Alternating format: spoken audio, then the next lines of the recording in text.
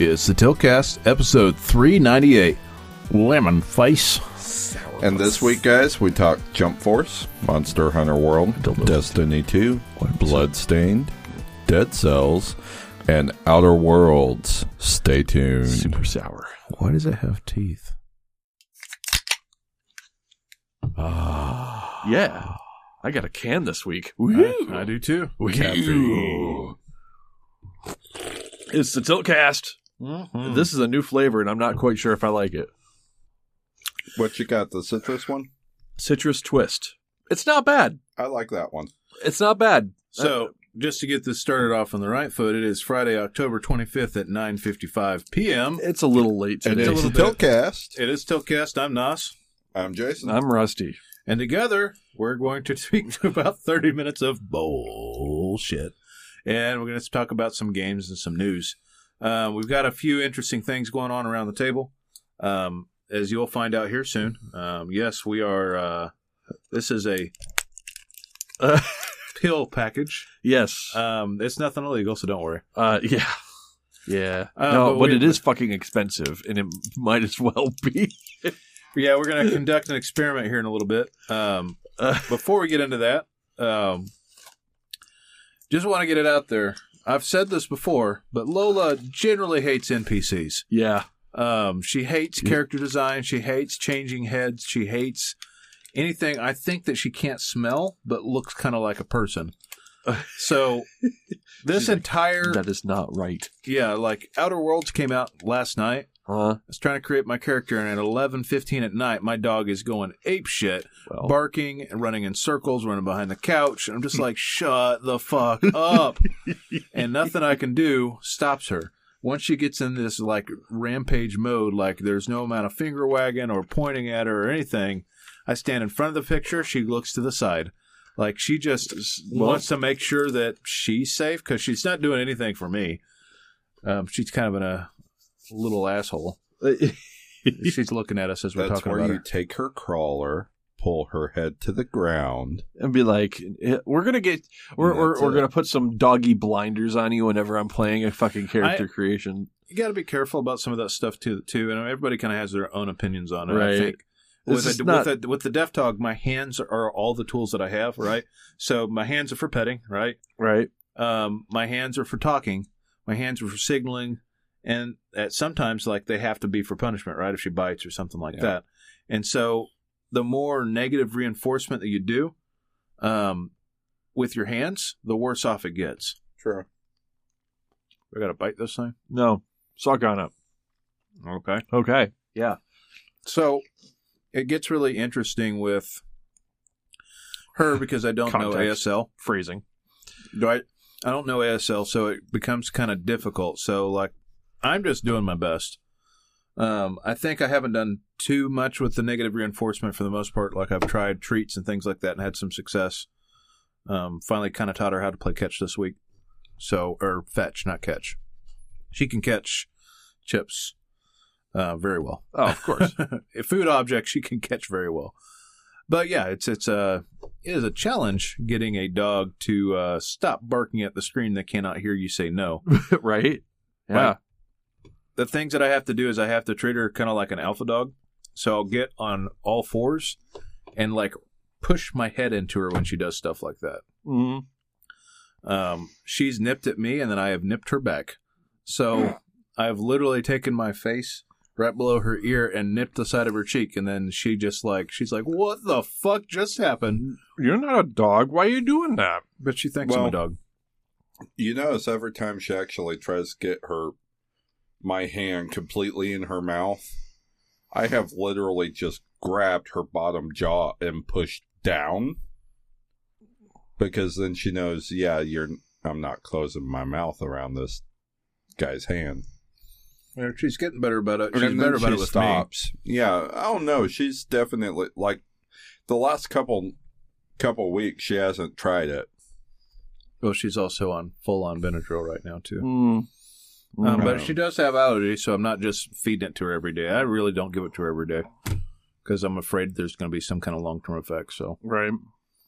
Just when I see the eyes getting red and she's getting itchy, because she has some crazy fucking allergies.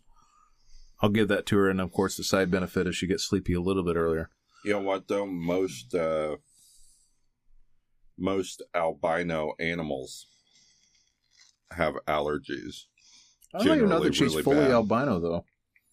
No, but you can tell she is at least partially just because of her eye color.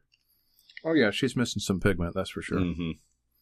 But, yeah, it's been really interesting. I mean, like the other day, I woke up to her wrestling with my older dog, Zoe, at 4:30 in the morning. I'm just like, you guys cannot do this right now.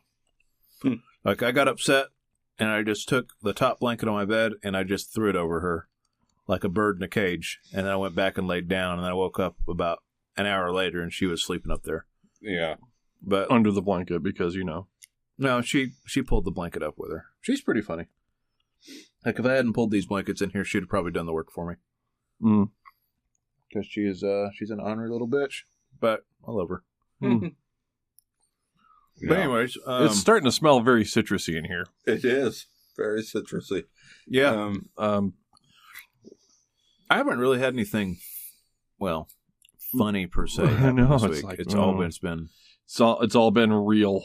it's all been real. I think for Jason, it's been real. Oh, yeah. Am I It's right? been a lot of fucking work, really. It I'm has still been, waiting on my motherboard that I RMA'd last week. Oh, fuck. I mean, it's been a little bit of a nightmare, huh? Yeah. I'm sorry, Yeah. dude. I can't help but feel bad about it, because I recommended the part. It's just, I mean, you get bung fucking parts sometimes.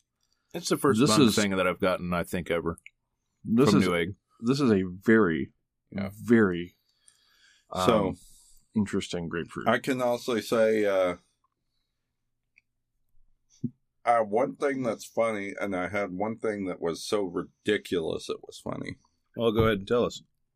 So, funny number one. So, my wife's job, they resell, returns, liquidations, stuff like that, right? So, their last shipment mostly came from Amazon. And included in that was let's say a plethora of adult toys. Would you call it a plethora? I would. How much is a plethora of dildos? How many dildi is that? So the way their is that the plural? Dildi. Right. Dildi. Okay. The way their store is set up, right? They have these like 5-foot by 4-foot bins that they pile all of the product into, right? Mm-hmm. They had enough adult toys to fill 2 of those bins, spread out across all the bins. Are they allowed to sell that stuff? I mean, it's a return, right? Mm-hmm. Good. Let me put it this way. They do not sell it if it's opened. The packaging has been opened. Okay. All right. Well, I mean, there's that at least. If that has happened, it goes in the dumpster. Were they all big toys? Oh, God. Here we go. I would say medium the size. majority that Crystal showed me pictures for were about my size, some bigger. You act like this is the most asinine way to say, hey guys, I kind of have a big dick. It was kind of average, So, like my size. there's a bunch in there that used some double A's. We know those are the Jason size. So Do they come in triple? Do they have watch batteries for these things? so we can say about a little bit taller than this Rockstar can. I don't need to have. Wow. Okay. But they also had the male side of that. Okay. Cool. Okay. Right. One in particular, Crystal just had to bring home for me to open up and look at because she was like, I'm curious about this one and I want to see your face while you look at it. Of course, it's a male masturbator. It's from Japan, right? Oh, okay. It has lips molded on it. Uh-huh. Because, as you do. And a tiny little nose. You can't even say it would, be the size of a person's nose, but a facsimile of. You look inside the damn thing. There's even fucking teeth molded into this thing. There is a tongue molded into it. Well, if I can find a picture, I'm fucking showing you dicks. You didn't take a picture of this thing? You have this at eye level and you didn't take a picture. I didn't think about it. I did not think about it. That was the last thoughts on my mind. I could not believe what I was looking at. So there was that. But along with this, something of a gag thing Crystal also brought home was this tiny black book of Kama Sutra. Oh, right? Yeah? Okay, because, Which she just tosses at me while I'm sitting in my chair. Yeah. Children are still awake. Oh, yeah. It's educational reading. I look at it and I just say, really? And not even think about it. I set it down on the table next to my chair. I come back from the bathroom. Crystal had gone back out of the house for something. I come back from the bathroom. And the 5-year-old's just sitting there flipping through it. Uh-huh. Educational. Fucking idiot. Oh, my God. The first words out of her mouth were, Uncle, why do you have a sex book? Oh, my God. Here we go. Which, of course, opened up a lot of... you're going to have a conversation now. You just opened that up. Strange questions for me. What's how this? Do you even know what sex is? Uh-huh. Right? So you just completely deflected. Yes. Yeah. You're just like, I'm not going to address this right now. Let me talk about why you're in trouble. Exactly. Okay. It's about having this conversation with a 5-year-old. And then when I tell my wife what happened, Crystal, bless her heart, tries to deflect that back on me, saying, well, it's your job now. Birds and bees time. Oh, no. She totally said, well, what'd you do leaving it out? I said, what were you doing tossing that at me while the children were still awake? So it was deflections all around. Oh, boy. But the other thing I couldn't deal with. So Marley Marley, have 15 minutes. So the eldest, she and her aunt were passing each other in and out of the kitchen. Mm-hmm. Somehow they bump each other, and somehow Marley's hand ends up in my wife's pocket, and she twists her wrist, which turns into 15 minutes of screaming that her wrist is broken. Oh, yeah. Okay. So I take her to the ER. One, she quits crying like halfway there. Done. Right. Rusty is enjoying this enough. He's about to put a piece of lemon in his mouth. Mm-hmm. Pucker up, baby. Well. But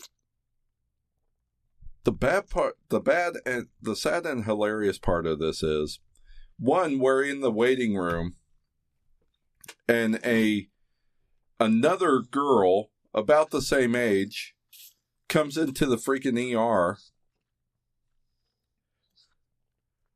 with a broken arm. The same fucking arm.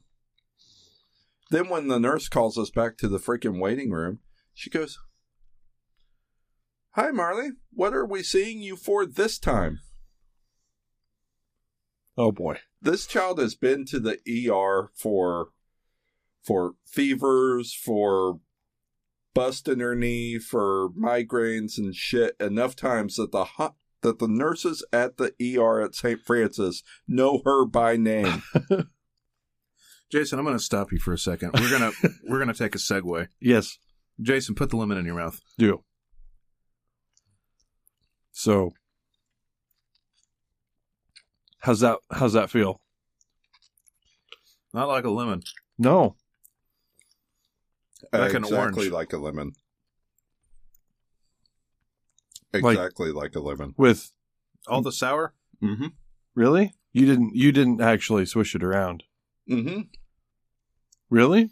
Mm-hmm. All right. So to give you guys some context, this is I brought some Miracle Berry tablets, which are basically the flavor changing tablets. Takes everything that's sour and supposed to turn it sweet. And for the most part, it works.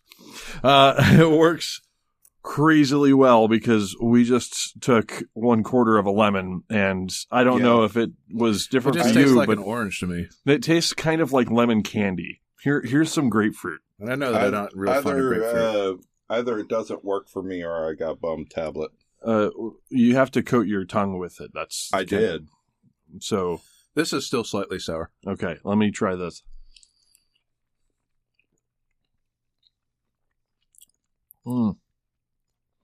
You're right. Grapefruit is that strong. Yeah, I figured I was going to go, because normally you go lemon is like really sour. Actually, give me another piece of grapefruit. That wasn't sour for me at all.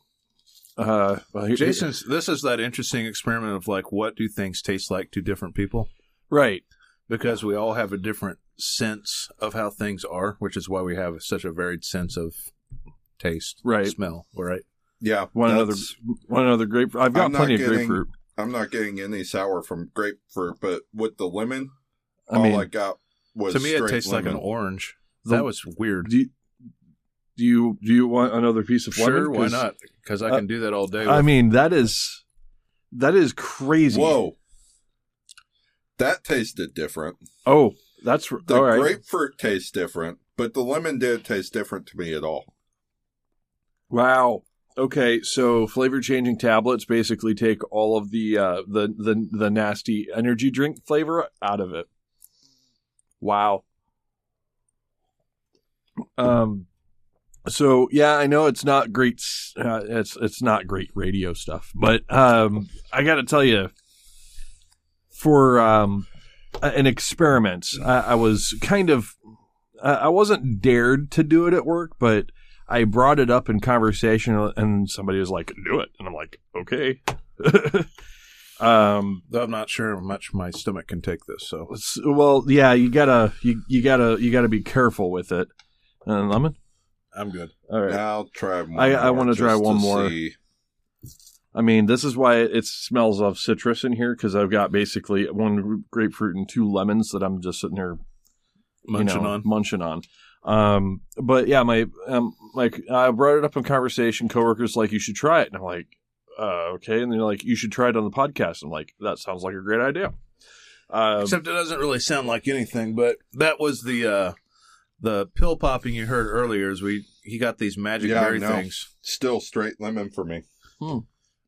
We got these flavor altering tablets and brought those to the show, and then brought these sour fruits. And then there's Jason's face, the lemon face. Oh, I gave you the placebo. No, because I got it out of the same blister pack Justin did. Give me another fucking piece of grapefruit. You can have all the grapefruit as far as I'm concerned. I'm not a big fan of grapefruit, so. I can't think, so honestly, I put a lot of lemon in things anyway, but in small doses. Right. You would not think of just taking 1/4 of a lemon and just sitting there chewing on it like a fucking orange. I don't hardly put lemon in anything. I use lime. And now we were going to try to get lime, but somebody forgot. I did. Anyway, but that is a pretty crazy experience. How much are those tablets? So each one of the tablets that I just gave you comes out to be about $1.80 a piece. The whole package was like $20. Yeah, and it's what, like 12 tablets? It was $18.99 for 10 tablets. Okay. So they're not cheap. Not cheap at all. But they're fun. But what I think is interesting is you all two still tasted the sour on the grapefruit. Uh-huh. I didn't. Yeah. No, Y'all don't taste the sour on the lemon. no, fucking lemon And tastes I'm like full on lemon face over here. lemon tastes like lemon candy, and it is really dangerous because when I tried this at work, because I had to, there was 2 tablets missing when I opened the package, right? So I had to try it. My coworker does the whole lemon over ice and sprinkle some salt on it. I guess it's like a lemon drop or a lemon, something or other. But basically, it's straight lemon juice, no sweetener, right? Yeah. Over ice. And you're supposed to just flavor the ice and, eat the ice and it'll be kind of sour, but it's just, chewing on ice, right? He gave me one of those. I took one of these flavor changing tablets and I'm like, okay, well, the ice is fine. Let's go straight lemon juice. And I just down the lemon juice at the bottom of the cup. And he just kind of like gets this wide-eyed look on his face like, why would you do such a thing?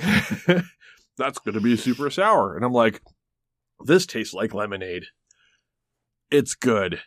Then I go and grab some more and pour it into the cup and like fill up the cup about 3/4 of the way with lemon juice. So it's basically now chilled lemon juice with some ice on top. And I sat there and I started drinking just the lemon juice, like straight from the cup. Like, this tastes like the best lemonade ever. And then the heartburn hit. Well, my stomach tightened up a little bit, so I'm just sitting there thinking, I know the adverse effects of sour. Oh, yeah. I'm not used to it. Yeah. I'm used to heat. I wonder what would happen if you had hot sauce with that. It's not even the... I haven't tried. That's your next... I mean... It's not even the sour of the lemon that does that to you. It's the acid content of the lemon. Yeah, right. And I mean, sitting here chewing on lemon slices is probably not great for your teeth either, but I'm sure my whole mouth is bacteria free right now. Oh yeah, it's like it smells like freaking Maid just came through here too. So man, I can still taste the fucking lemon. Ha ha ha. Well, I have a lemon flavored energy drink as well, which actually tastes very similar to what we're tasting. Right. Now, see, that's the thing. I love like lemonade flavored stuff or lemon flavored stuff, but oh wow, like, this tastes way different. Like flavoring my tea with lemon or something. Yeah, I do the straight lemon slices or stuff. I don't do that. I do lemon tea quite a bit. Okay, Mountain Dew. Granted, I don't do that because I have a lot of issues with acid already, my teeth being weak, etc., etc. So I don't make a habit of it. Is mostly why. Menthol is unaffected. Menthol is unaffected. Now, the wee bit of it's dragon fruit that I had them add to mellow the menthol a little. That's affected. That's a little bit different, yeah. Yeah, that's a little bit different, but no, everything right now kind of tastes like just like, well, lemonade. It does. I mean, I can't get the lemon off my tongue. It will wear. Jason, he's over there through his first energy drink. He looks like a lizard. He's over there.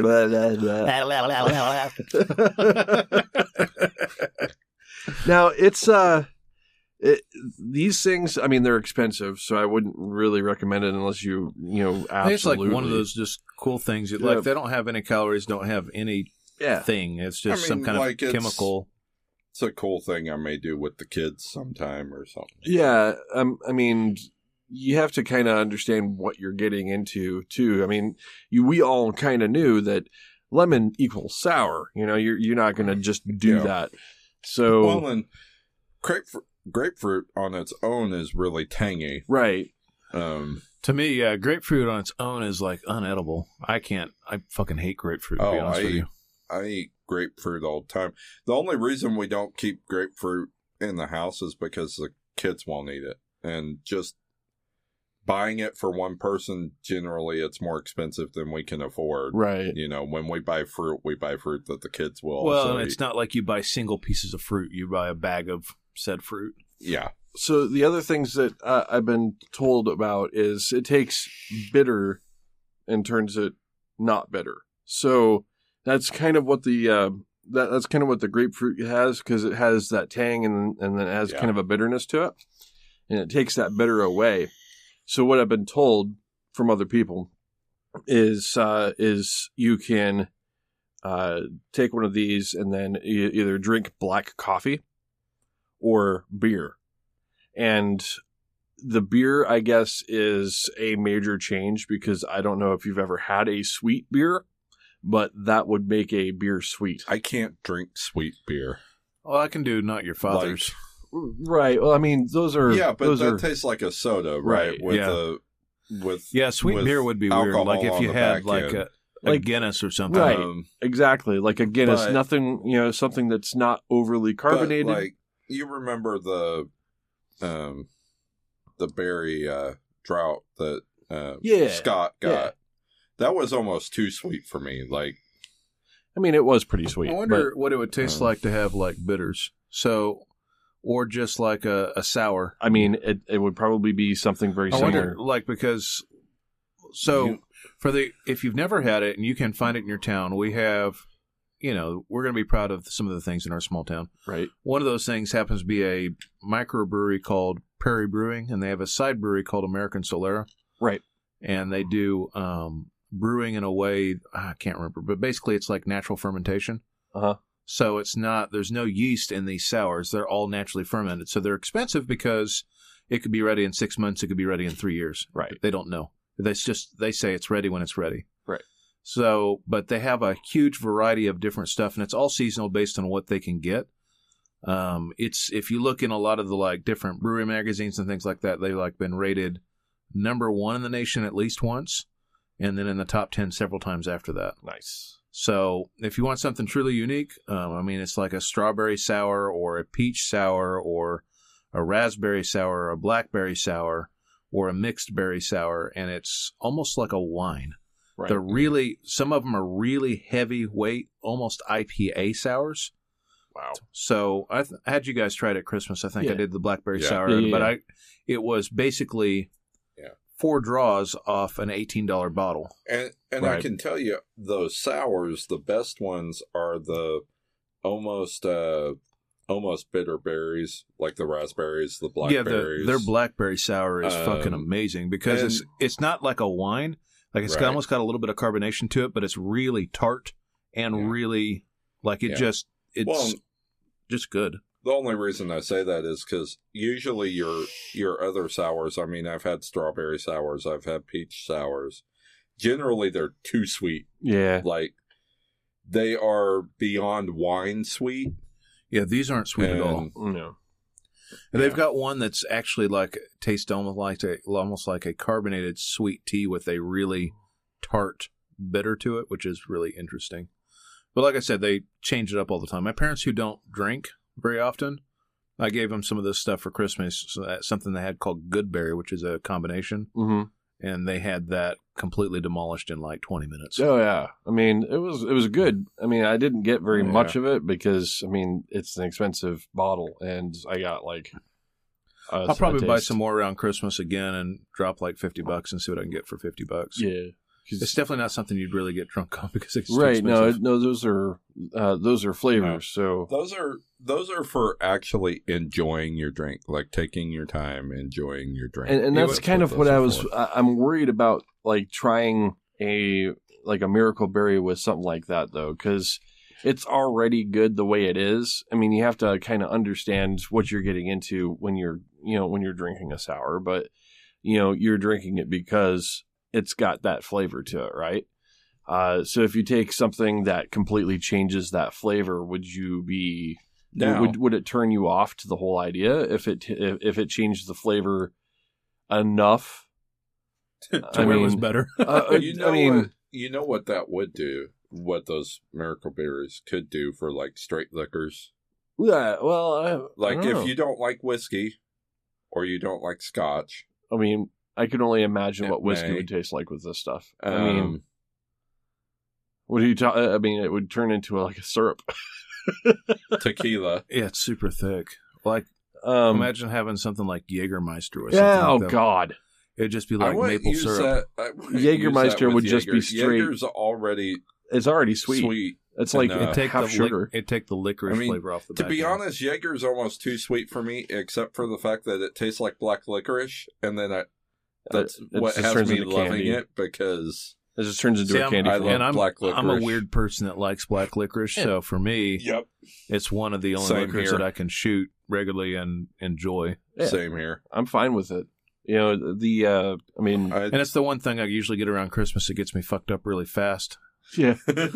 I started saying, you know when Rusty, Justin, and our array get fucked up because we start the night with the Jaeger. Yep, Jaeger comes out.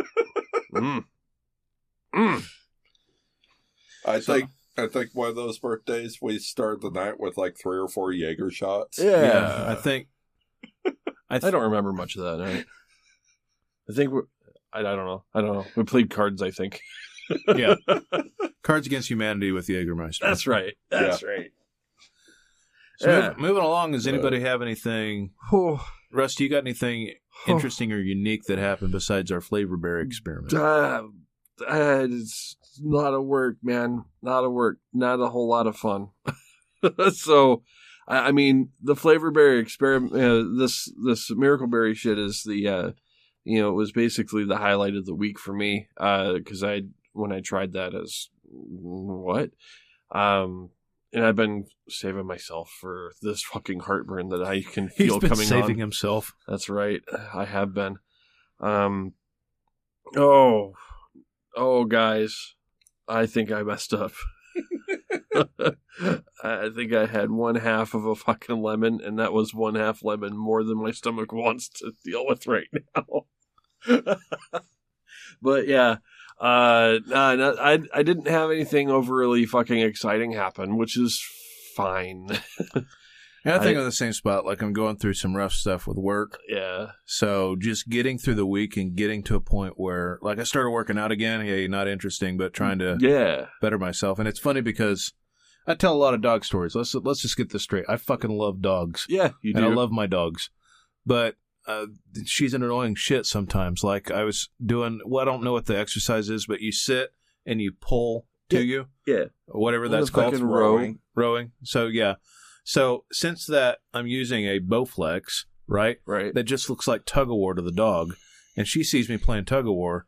So, she'll get on one side or the other and then lock her mouth on the handle and start pulling with me.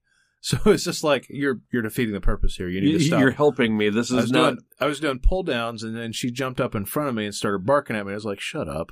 And then she jumps and grabs the bar and then just hangs on it and then comes down with it. And I'm just like, oh my God, I can't stop. She wants to work out too. So I have to put her outside. And she's such a fucking wimp. I mean, like this morning, it's been raining like for 2 days straight. Right. And like, they woke me up fucking early. It's like, all right, we're going outside, right? And I know it's raining. So, big dog, she's a wuss, but not as much of a wuss. She just go out there, do her business, come back in. Like, she just has a fucking case of the nopes. Like, she will not go out there. Like, there'll be a drop of water fall from the sky, and she's running back inside. Well, she's made sugar. In her defense, just specifically for this morning, I'm not talking about any other time there's been rain, but I will say that this morning, that wind and that rain before like 9 o'clock was cold. Oh, yeah. It was cold. I went out there with fucking rain boots, my waterproof windbreaker, and some long pants. Like, I got dressed up, got a fucking umbrella, and pulled her out there so that she'd take a fucking dump. And I was walking out there carrying her with the umbrella so she knew it wasn't wet. And to that effect, she and my dog as well have almost zero coat for this. They are summer dogs. They are indoor dogs. Yeah, she's basically fucking clear. They have she's transparent. Very thin, very short hair. And they feel every little bit of that directly on their skin. So I would not blame her too much for having a big old case of the nopes. You're going to need to get her a doggy sweater. I had to kick our 48-pound fucking pit bull out the back door this morning. You're gonna have literally planted foot on ass and kicked him out the door. He's like, nope. Well, and I want to go to work and not worry about her making a mess. Right. 2 minutes later, he's at doors. He was back at the back door, done. He's like, I power shat and I'm done. It was just, let me in! Let me in!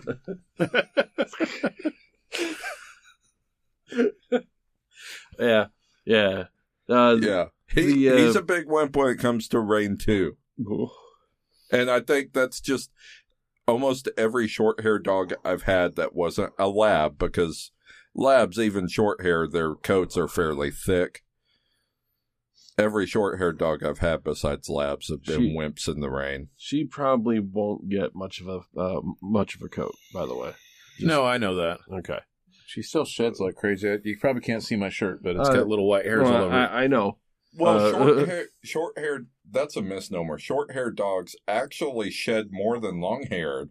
Yeah. You just don't see it as much. You don't see the you're wearing dark clothing and they're a white dog. So she's at least part albino. I see it every time I come over. So, and it's fine. I'm perfectly fine with this. Some people are like, dog hair. I'm like, fuck. I mean, that's a badge saying I'm loved by a dog. Just saying. You know, love you, dog. Dog loves you back. And I don't have the opportunity to even have a dog. I mean, at the apartment, I wouldn't do that to a dog. So I get my dog love when I come here. I mean, at least I will say this for Rusty. Oh my gosh. As much as he's an asshole sometimes. Yeah. He at least does the right thing. I seriously firmly believe that the worst thing you can do is have a medium to large size dog in an apartment. Right. Yeah, I didn't. And Rusty will not. And those are the breeds Rusty loves. Yeah. So he's just resigned himself to not have a dog. Right. I didn't have, when I lived at that apartment, so when the podcast started, if you go way back about 2014 on before, we were doing the show in an apartment, and Trent really wanted a dog. Like, Trent's went way overkill. So if you hear from Trent again, you'll realize that he has about 200 animals. Farmer Trent? Yeah. Farmer Trent. Yeah. Yeah. He's got guineas and goats and dogs and he's cats. Got and 3 or 4 dogs. He's got a pet pig. They've got four goats. No. Try 30 goats. Yeah. Really? Yeah. He's got a pen that's as big as my entire yard filled with goats. No. He's up front that and far. Yeah, front and backyard. Jesus. Just full on goats everywhere. There's probably 50 guineas. There's probably 100 chickens. He has got a full on animal farm. Well, he bought the land for it. He did. He's got 20 acres or something like that. But, anyways, I wouldn't let him have a dog. It's kind of like talking to your kid, I won't let you have your pet.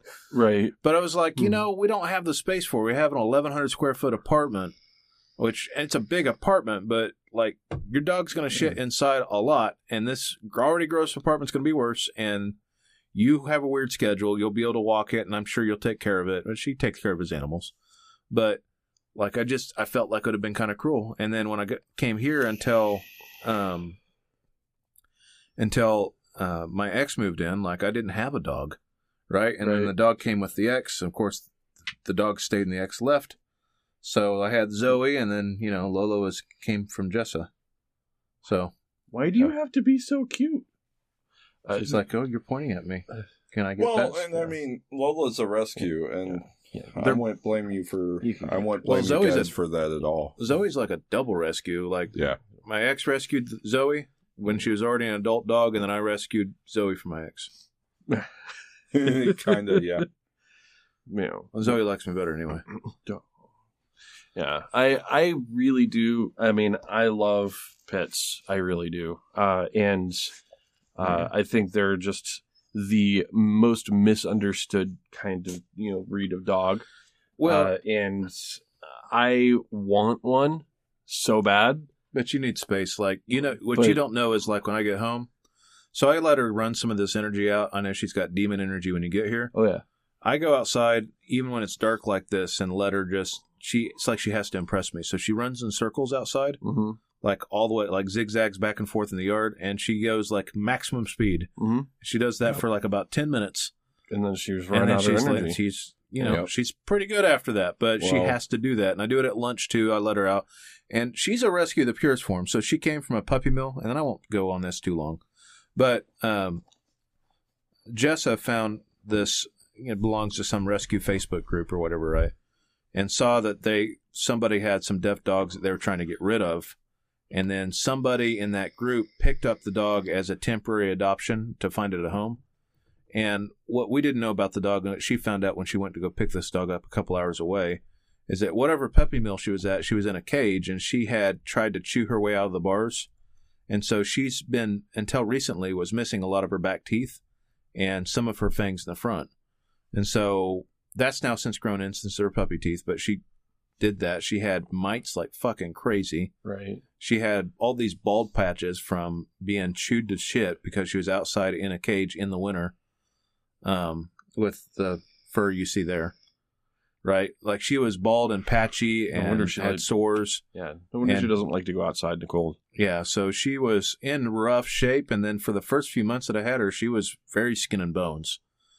I'm trying to, I feel like I've been fairly successful with fattening her up. As you can see, she's got looking healthy. She's got some chub going on, which is good for her. She's looking healthy because when I first saw this dog, you could see ribs. It was, and I told Justin, I was like, look, you're going to need to feed this dog. I mean, I know that you're doing what you're doing, but you're going to need to feed this dog. This dog is underweight.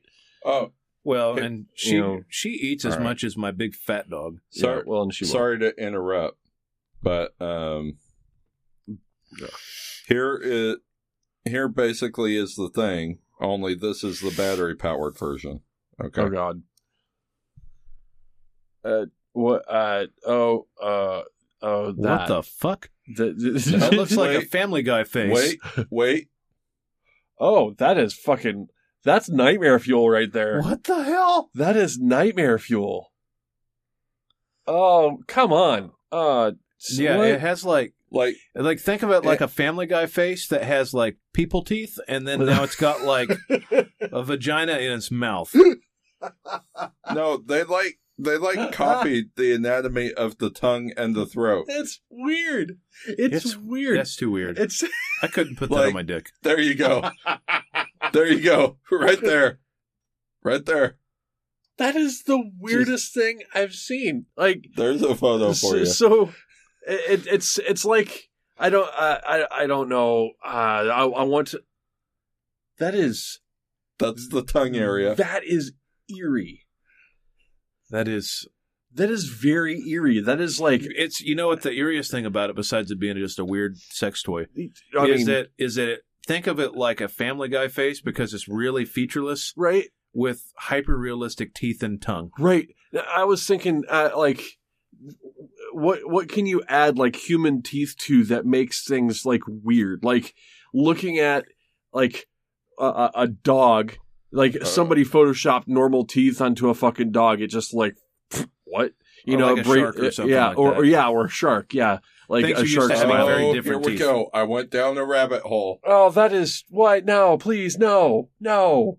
And your Amazon history is now full of sex toys. And now it'll say you might like. You might. Boom.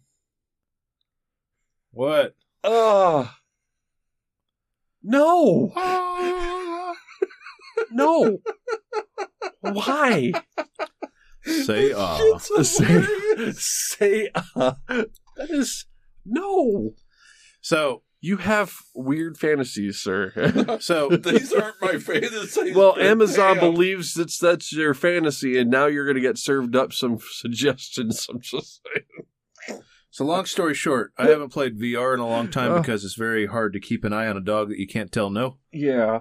And this dog still doesn't like character creation, and I love character creation. Except when you guys are here and she doesn't. Yeah, she doesn't react at all. Yeah. Oh, I know. Yeah. Literally, he's telling us about this, and he goes, let me show you. Yeah, let me Goes to the character creation, and there's Lola on the couch next to me, and she just turns her head away from TV. She's like, 0 fucks given. 0 fucks given. My field of fucks is barren. Oh, she's just, yeah. I love this dog so much. Concentrated cute. She is, except she's very oral exploratory and puts her mouth on everything. Yeah, well, she's smelling a lot of lemon and probably tasting it on my fingertips. Yes. Yeah, when I make bacon, it's like an experience of just keeping her from sniffing everything that might have ever check had it out. bacon The grease. tongue sticks out of this one. I don't even know what to think about you. I'm disappointed. Jason, please stop showing me your toys. So I'm going to move along a little bit. So, oh my God. I'm going to give Rusty a Destiny Corner here for a minute. No, yes. But before we talk about Destiny Corner, I do want to talk about some games I beat. Yeah. And I want to get y'all's thoughts on it. So, Game Pass has been incredibly kind to me because I can't play anything on my PC, and I'm just like, what do I got on Game Pass? I got a shitload. Yeah. Right? I mean, there's like, quite I a few can't good play ones. Dark Devotion, which I really want to play, so, back burner. And all these other PC games that I really want to play, back burner. But I did have Bloodstained, and that was one of the ones that I was committing to beat. And so I picked up Bloodstained, and I finished Bloodstained before I realized I finished it. Yeah, I know. Here's the thing with Bloodstained. So after I got used to it, I got pretty all right at it. Remember I was telling you how much I sucked at it before? Yeah. I just had to kind of figure out how the dodge worked and figure out the range of my weapon. And then once I did that and then figured out that the claymore I was trying was probably the absolute worst thing I could do. Yeah. And then I stopped underusing my magic. I just started one-shotting fucking everything. Yeah, the game gets real easy after a while. And I got to the last boss, and I didn't have any, health regen stuff. It's just that I did so much damage so fast, he didn't even go through phases. I got to the last boss before I realized he was the last boss, and then I beat him 30 seconds later, and I was like, was on easy mode? No, I was just using the bats, and the bats had been powered up quite a bit. And I didn't use the bats. You used pigs. No, well, the pigs are a pretty fucking OP thing because they bounce around and do all kinds of fucking damage. Yeah, well, the bats is basically just a flamethrower bats. Well, and I just sat there and held down the button and then sliced a few times and recharged my magic once, and then he was dead. I didn't even get that far. So, I mean, when I played it, I, of course, kind of realized that I was near the end of the game, and then I spent about maybe 8 hours or so farming everything up to maximum. Like I said, I almost 100% I was at of the game. level 6 bats. Well, I mean, I went and maxed out every shard that I had. I mean, even the stat shards and everything. I went and I farmed all the stat shards, and I was so close to getting a full completionist score on Bloodstained that, and I did it because I realized that after I played this game, I probably would never come back to it. So I said, I'm going to get 100% of everything that I want to get done with this game done so that I can shelve it and, look back on it in a few years. The reality is once I finally got to the last boss, I had, there's a secret, a locked boss that is basically, you can get a chisel, it's, I don't think I got that boss. So I actually think I might have accidentally missed bosses because it's possible. I mean, these bosses are behind some locked doors. Yeah, I was just I got this ability now. I can go here. I never got through. There's a blood fountain that has it seems like you can go down. Yes, and I never got a power to swim. No, I didn't. No, you did. I beat the game without it. No, you did. You just didn't realize that you could use it at that point. So there's a shard that allows you to basically suck up blood pools from the ground. Never got that shard. Oh, it's part of the fucking progression, I thought. No. It's I just kept going. There's a boss in there that basically uses that mechanic. Never fought him.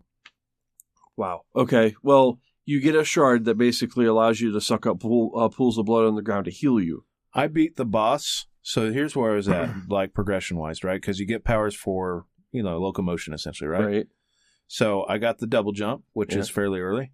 And the other progression thing I got was the little laser pin thing that lets you teleport through things. Yep.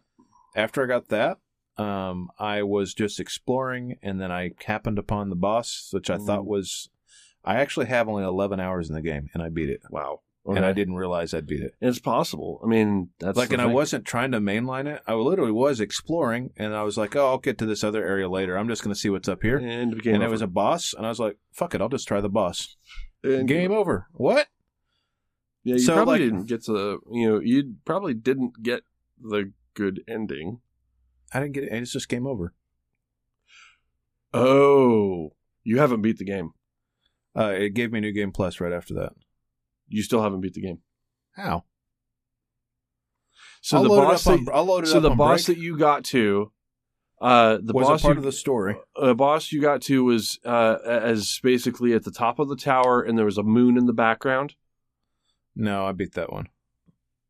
Okay, we'll go on break. I'll let you see. So there's a false ending to that game, and it comes really early.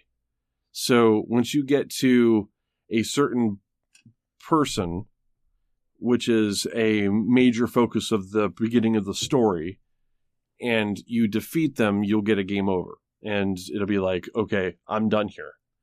But you're not done. I mean, think back to the very first encounter in the game, and the antagonist is got a demon behind him. That's who you're supposed to be fighting. If you are fighting the dude, you are not fighting the demon. I don't have a way, so does that mean you're never supposed to beat him? No, you are supposed to... You're supposed to get him weak, and then the moon will start to glow, and then you have to hit the moon. Okay, it's part of the stage, but you can hit the moon with a specific weapon that you get as part of the story. You get a sword that kills demons. Specifically demons. Well, then I didn't beat it. So, if you get to the point where you get him low and the moon starts to glow red, you pull that sword out and slash the moon with the sword, and then the real boss pops out, and then the story continues. You haven't beat the game. So, you have some more stuff to do. So, well, that's actually kind of encouraging, because I was just like, okay, well, because I beat him faster than I've beat any boss. He's really easy. I mean, I was just like, I didn't take a health potion. I didn't do anything. I was just like, you just fucking face melted. Yeah, you got the false ending, which I got, and I'm like, no, this is way too fucking easy. And then I realized there's something different about this. When I got the false ending, got the game over, and then started the game back up again, and it started me right at that, a save point right before that fight. I realized, I'm like, there is something I'm missing here. And then it doesn't telegraph itself very well. And then I'm like, and it's super easy to miss this thing, but when you fight the samurai and get his sword, and he's like specifically states, this sword is to kill this demon. That's it. I don't think I even killed the samurai.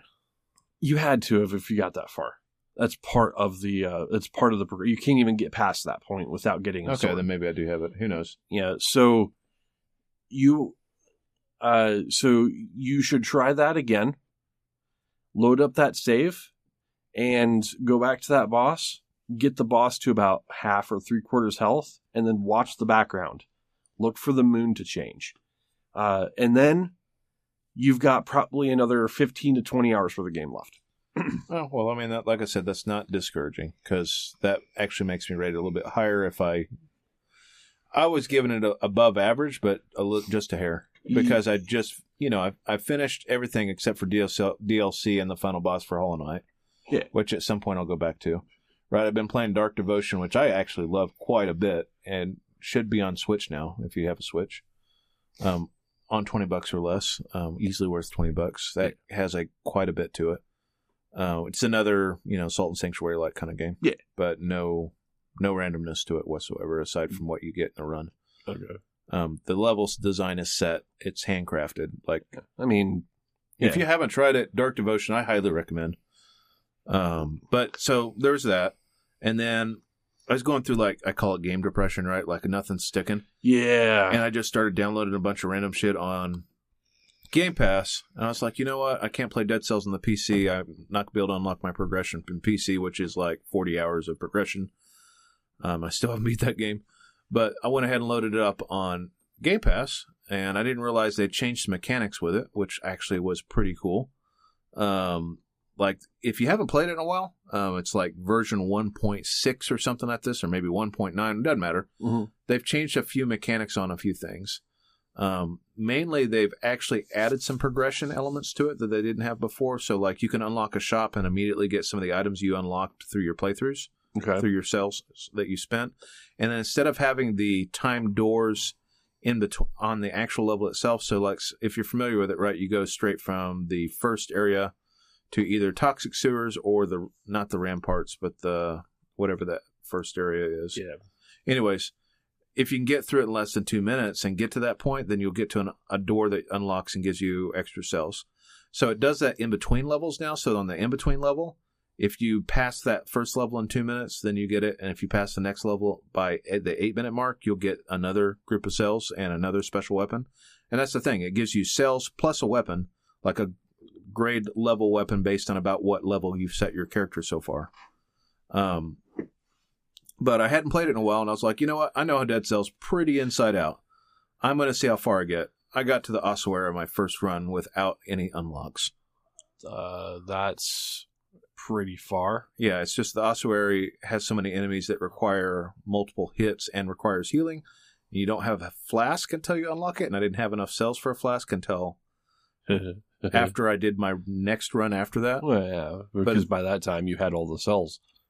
Yeah, but I didn't. But I hadn't unlocked the flask yet. Yeah. So I've been working on it the entire run. Was unlocking my health flask, and so I was just getting whatever weapons I got and upgrading them to the max in between levels. But it overall, like Dead Cells, especially if you've never played it, Dead Cells is an excellent game. But it's run based. Basically, you unlock weapons with basically souls, kind of like Dark Souls, right? Right. Dark Souls. So. But every level that you pass, you earn cells from different enemies, and those cells you spend to unlock items for every run, and they're random drops or they're in stores and things like that. So, and all those different weapons and special abilities are all unlocks. So, anyways, I played that pretty frantically for about 2 or 3 nights, just kind of going through it again, and I've got a fair amount of unlocks already. Feeling pretty good about it, but I was kind of getting to that game depression of I really want to play something with not with more solid story progression. Yeah, and I kept looking at Outer Worlds, and I keep it and play, and just like maybe we'll just unlock early, like completely illogically. Yeah, no, it's not. No, I mean it just happened over and over and over again. Nope, this isn't unlocked yet. Nope. So I started Metal Gear Survive, which was. I was looking for a podcast game. Metal Gear Zombies. Yeah, so I'll give a quick plug. Okay. There is a podcast I listen to, which I think is fairly hilarious, if not completely inaccurate a lot of times, called Last Podcast on the Left. When I'm not listening to a game podcast, I listen to like just crazy shit, and it's 3 comedians. I tend to listen to a lot of comedy that talk about either creepypasta, they talk about crazy ghost stories, or they talk about like serial killers and like the crazy shit they went through. Yeah. But from a comedic spin. So I'm not like way into serial killers, but they did a whole thing on like Mormonism and how fucked up it is. Oh, well. But they do it from a very comedic point of view, but they do a shitload of research. So like I said, one guy is like completely into aliens and has completely lost his fucking mind when it comes to aliens and believes everything related to aliens. They're out there. But Mulder. Right. But on the flip side of it, it is an incredibly crass and hilarious show. If you've never listened, it's really popular on Spotify. But it's very much horror themed, like real life horror. If they catch real life horror, but they'll do, like I said, horror. They'll do the creepypasta stuff too. Like they did a whole series on Slender Man and like how that became a thing, and then It was a really weird thing too. Like Slender Man, like turns out, it's like a stick figure dude. Yeah. Like what? Yeah, I didn't even know what that was until Holly informed me what the Slender Man was. I missed the boat on it too, and they're like, this thing just happened. It just happened. It became a sensation of some sort. And then, it's just creepypasta that got popular. It's probably like it started on 4chan or something, didn't it? I don't know. I honestly don't know the origins. Reddit, but I think. But if you want a show that is completely non-game related but is fairly funny and completely R-rated, Last Podcast on the Left is pretty fucking funny. Yeah, I mean, they've got one guy that's a straight man, they've got one guy that does a bunch of crazy impressions, and they've got one guy that is like the creepy, I don't want to say creepy, but just like way out there dude. Yeah, well, I mean, there's always one. Yeah, so they all play off each other. But anyways, that's most of what I've been doing. What else have I'm pulling at straws. You're trying to talk about Outer Worlds, I think. Yes, I was. Thank you. So that's really the thing that I was trying to segue into. I haven't got a lot of time in it because it really just released last night, and Lola was barking her fucking head off at the character creator, so I did not get far last night, and this morning she was driving me nuts. Did not get very far, so I've played about an hour and some change. I haven't touched it. Not yet. Here's my initial impression. Everybody comparing it to a Fallout game, you're absolutely right.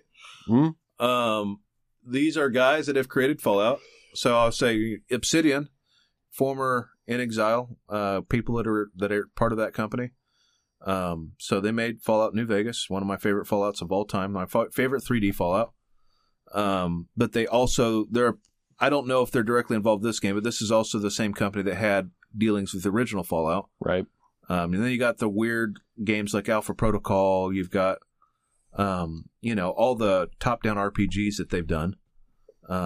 Pillars of Eternity is something they've recently done. And now they're signed with Microsoft, they can make these huge AAA games. This is a huge AAA game, except it doesn't have a lot of bugs. I will say, so far, in an Obsidian game, in an hour and a half, I haven't experienced any bugs. No or way. long load times. No way. They got a Microsoft Q&A team. Oh, that makes sense. Right. So all the people that are talking about Obsidian bugs with the launch, right? I haven't had any Obsidian bugs because they have a QA team now. They always did before, but it was always a much smaller team, Like, and the QA team they had last time was Bethesda's QA team. We know they don't do a very good job of that. So, it's just like Phil Spencer and In Exile's president and vice president said when they announced the entire thing. They said the one key they were always missing was a large, consistent Q&A. Well, and I will say when they picked up all those studios last year or the year before? Yeah. Right? Because In Exile, right, they now have Microsoft backing them. And that was the one thing Fargo was saying. It's like, hey, Wasteland 3 is going to take longer. You know why? Because we have access to technology and resources we never had before. He's like, we now have a QA team and can go through and fix most of the stuff, and we now have the manpower to do this stuff that usually takes a lot of time that we have to wear a lot of hats to do. Yeah, and so we're not going to rely on the player base to be our fucking beta testers. Right. So now these studios that were smaller studios that are super creative have a really big daddy backing them. And I will say the feeling that I got playing Outer Worlds was the same feeling I got when I played BioShock. With having that kind of caliber of game. Oh, wow. Okay. The writing seems very strong. It is very story-centric. It is very choice-centric. It is very dialogue-centric. And it is also very combat-centric. And so it goes through a very short tutorialization of how the controls work and all that shit. Gives you a pretty good idea of what the story is when you get started. And then it plays off like a 3D Fallout RPG prior to 4. And I say prior to 4 for a very big reason, because 4 was a lot of fetch quests. And these are a lot of dialogue quests, because there's a lot of quest writing here.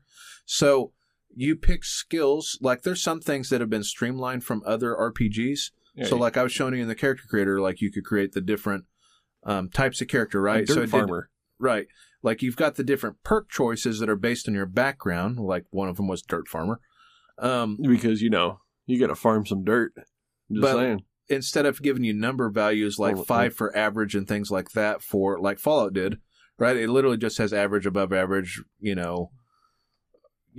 excellent and ridiculous, Godly. basically, right? And so it just has a slider like that you adjust, and then it has perk points that you put in different categories so that it raises several perks at once. So when you get your first 5 perk points, you're going to raise all of those up by 1/10. So instead of it raising 1, it raises at 10 points. So for your starter stats, you really are setting the mold for your character. Mm-hmm.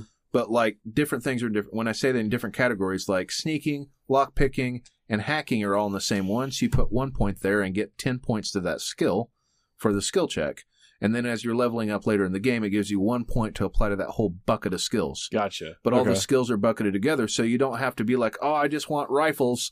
No, there's just a gun skill. Yeah. And the gun skill levels up automatic weapons, pistols, and rifles together. So when I was building this character, I built them around ranged weapons, persuasion, and sneaking. Yeah, because that's all you need. And I like to talk my way through RPGs a lot of times, or get the extra dialogue options. Because the extra dialogue options sometimes are fucking gold, dude. So I've been persuading my way, especially in an Obsidian game. Yeah. And it doesn't have a weird wheel or anything like that. It is using a little of an older way of just like select the thing. So it looked a lot like fully voiced. It looks a lot like Mass Effect is what it kind of reminds me of. Well, Mass Effect had that, but it all had it on the wheel, and it's kind of like that. No, what I'm saying, what I'm thinking, what I looked at from, and I'm not the only one that makes this comparison, but when I look at the Outer Worlds, I'm looking at it from the lens of New Vegas, because it does have a lot of menu systems that kind of have a Fallout feel to them. Oh, it absolutely does. And I mean, even to the art design is very Fallout. Yeah. It's Igor something or other that did that, but he's dead. But they borrowed a lot of the same aesthetic. Right. So you're in a world, the world that you traveled, so you've got a spaceship and you crash land on this world, right? Yeah. And as you do. And then on this world, it is very alien and very otherworldly. To like the aesthetic almost reminds me of when you get a cool world in No Man's Sky. Right. Very bright. A lot of vibrant colors. Right. But on the flip side of that, there's also a lot of used tech. Right. Everything's got a worn feel to it. To the point there's junkyard. Right. So it has kind of that weird Fallout post-apocalyptic feel because everything kind of feels burned out, used, blown up, or whatever, but in an alien planet. Right. With weapons that look very reminiscent of the art style of like BioShock and like almost like 50s sci-fi aesthetic. So take the weapons from BioShock, the settlements from a Fallout game, and the worlds from No Man's Sky. Yeah, I mean, and just jam them together. Just a couple of pistols I've seen.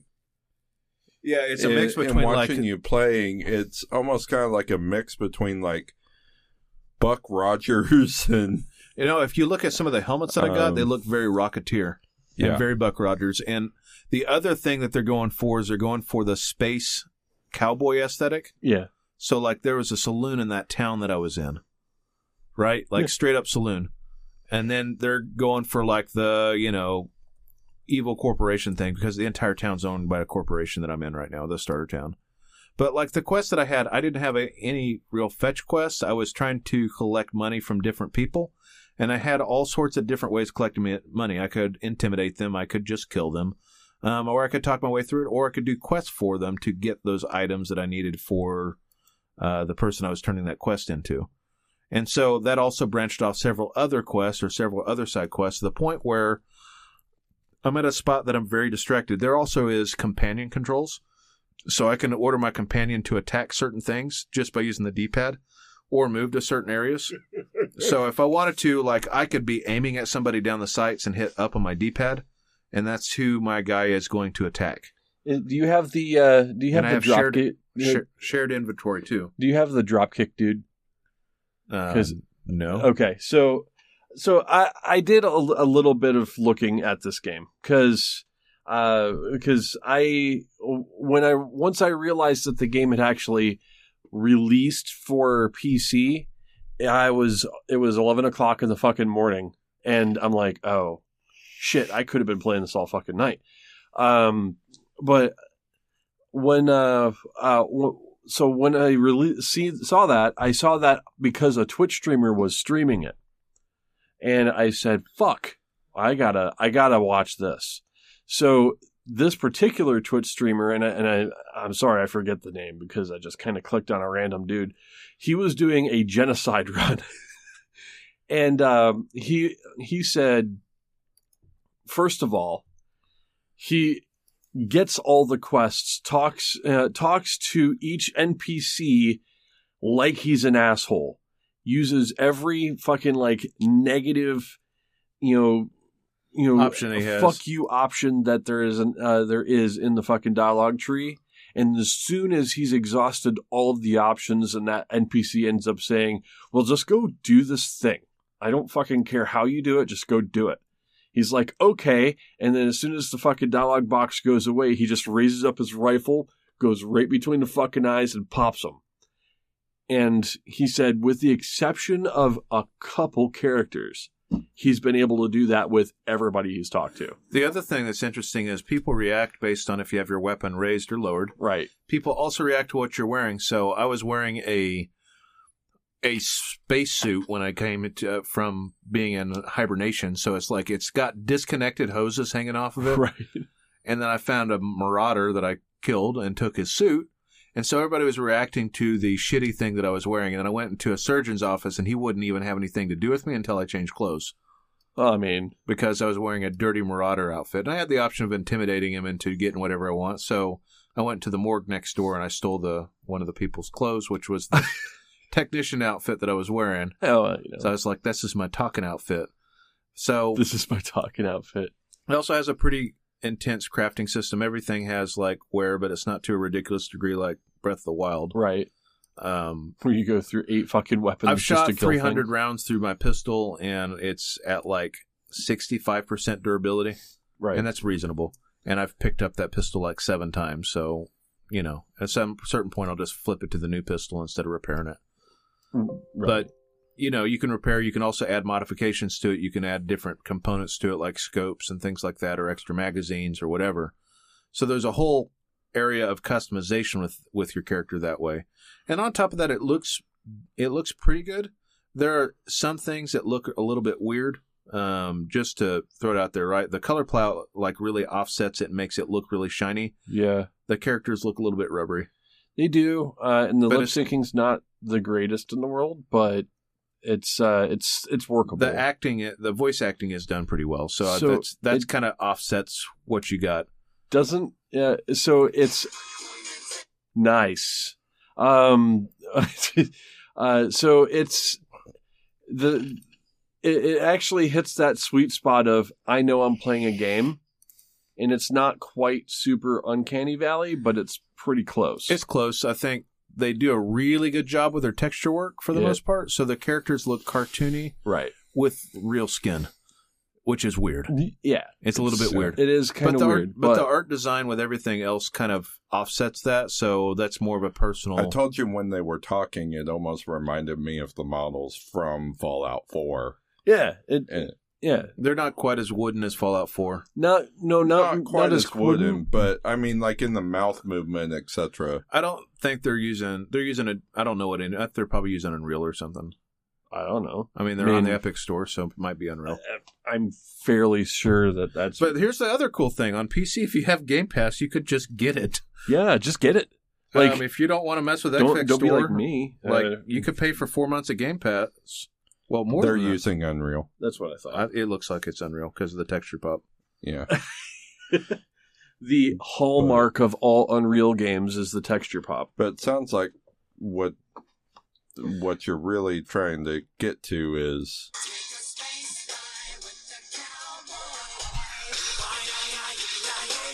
All right, you got to stop before you hit copyright. Hey, I still had like 15 seconds, dude. Dog and I are dancing. I got 30 seconds without. I can live with 10. I will say though, like, gameplay wise, one of the things it does very much like Fallout, so it doesn't have VATS, it just has slow time. Right. And with slow time, what you can do is you can aim for the head, and when you shoot somebody in the head with slow time, even if it doesn't kill them, it blinds them. You could shoot them in the arm, and you can cripple them. You could shoot them in the legs, and you could cripple them.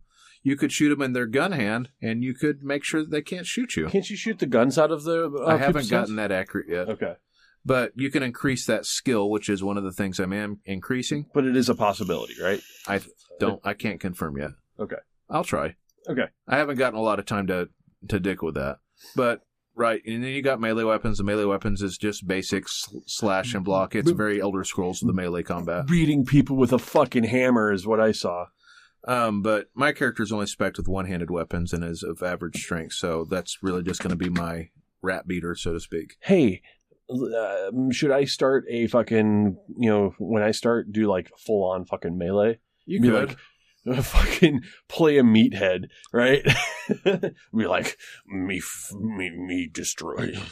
I like this. Like I said, so far it has me pretty addicted. I'm jonesing to play right now, but I really want to do the podcast. Yeah. So, I mean, I was playing when you guys came in, and I just kind of stopped because I didn't want to have any spoilers if you guys were interested. I mean, I'm going to play it. If it ends up being good, like after I get through it, and I'm trying not to have just a jaded opinion because I love Obsidian and I love the aesthetic. I mean, it's like right up your alley with the whole Fallout feel, right? Like it would probably be the thing that I've most look forward to this entire year, honestly. Sweet. And after it finishes being free, I will probably buy it. Yeah, I mean, it's probably going to be on Game Pass for a while. I imagine it will, but it's just. It's such surprising. A high caliber game and to have on Game Pass. Yeah, it's surprising that it came out on Game Pass. Like, for instance, like Crackdown 3, I can understand completely why that went to Game Pass. Yeah, and I beat it in 7 hours. Right. I could see that going to Game Pass perfectly fine because of the caliber of game, even though they build it as something massive. I think Microsoft knows with there are certain things where they do need to excel, and I think they picked the perfect thing to excel at. And the reason I say that is they see that PlayStation's model has basically failed. Have you looked at what's on on PlayStation Plus? Not Plus, whatever their Game Pass equivalent is. PlayStation Now? It's pretty much mostly old games. Yeah, there's no new games. I mean, you can get God of War on there now, right? But that game's been out for 2 years. But I mean, putting higher caliber third party or higher caliber AAA games on there, it's been a year, whatever. Is especially ones that they have control of, like Outer Worlds, like and Outer Worlds isn't an exclusive. It's just they're a Microsoft-owned studio now. And and they taking full advantage of that. It wasn't long after release that Metro Exodus was on there. Yeah, I'm kind of salty about that, actually. But here, I shouldn't have got it day one. I mean, but Bloodstained, right? Like that's not a AAA game, but it's been a game that's been $40 for a while. Right. So, I mean, Xbox was looking for a way to you look at that, and that's how they are excelling and competing with, because they can't run sales to the depth like what Steam does. They can't afford necessarily to offer complete free games like Epic is doing. So I mean, but you spend $15 a month putting high performing games or big budget AAA titles on Game Pass. That is a way to offset that. It's $5 more than the base subscription, and you get PC Game Pass Beta plus you get regular Game Pass. I mean, it's worth it. It's worth it just for that. The thing is, when I look at what Microsoft is doing with the Xbox Game Pass and the Game Pass for PC, I can see what they're doing. They wanted to get people on board with Game Pass when they did the whole conversion thing, right?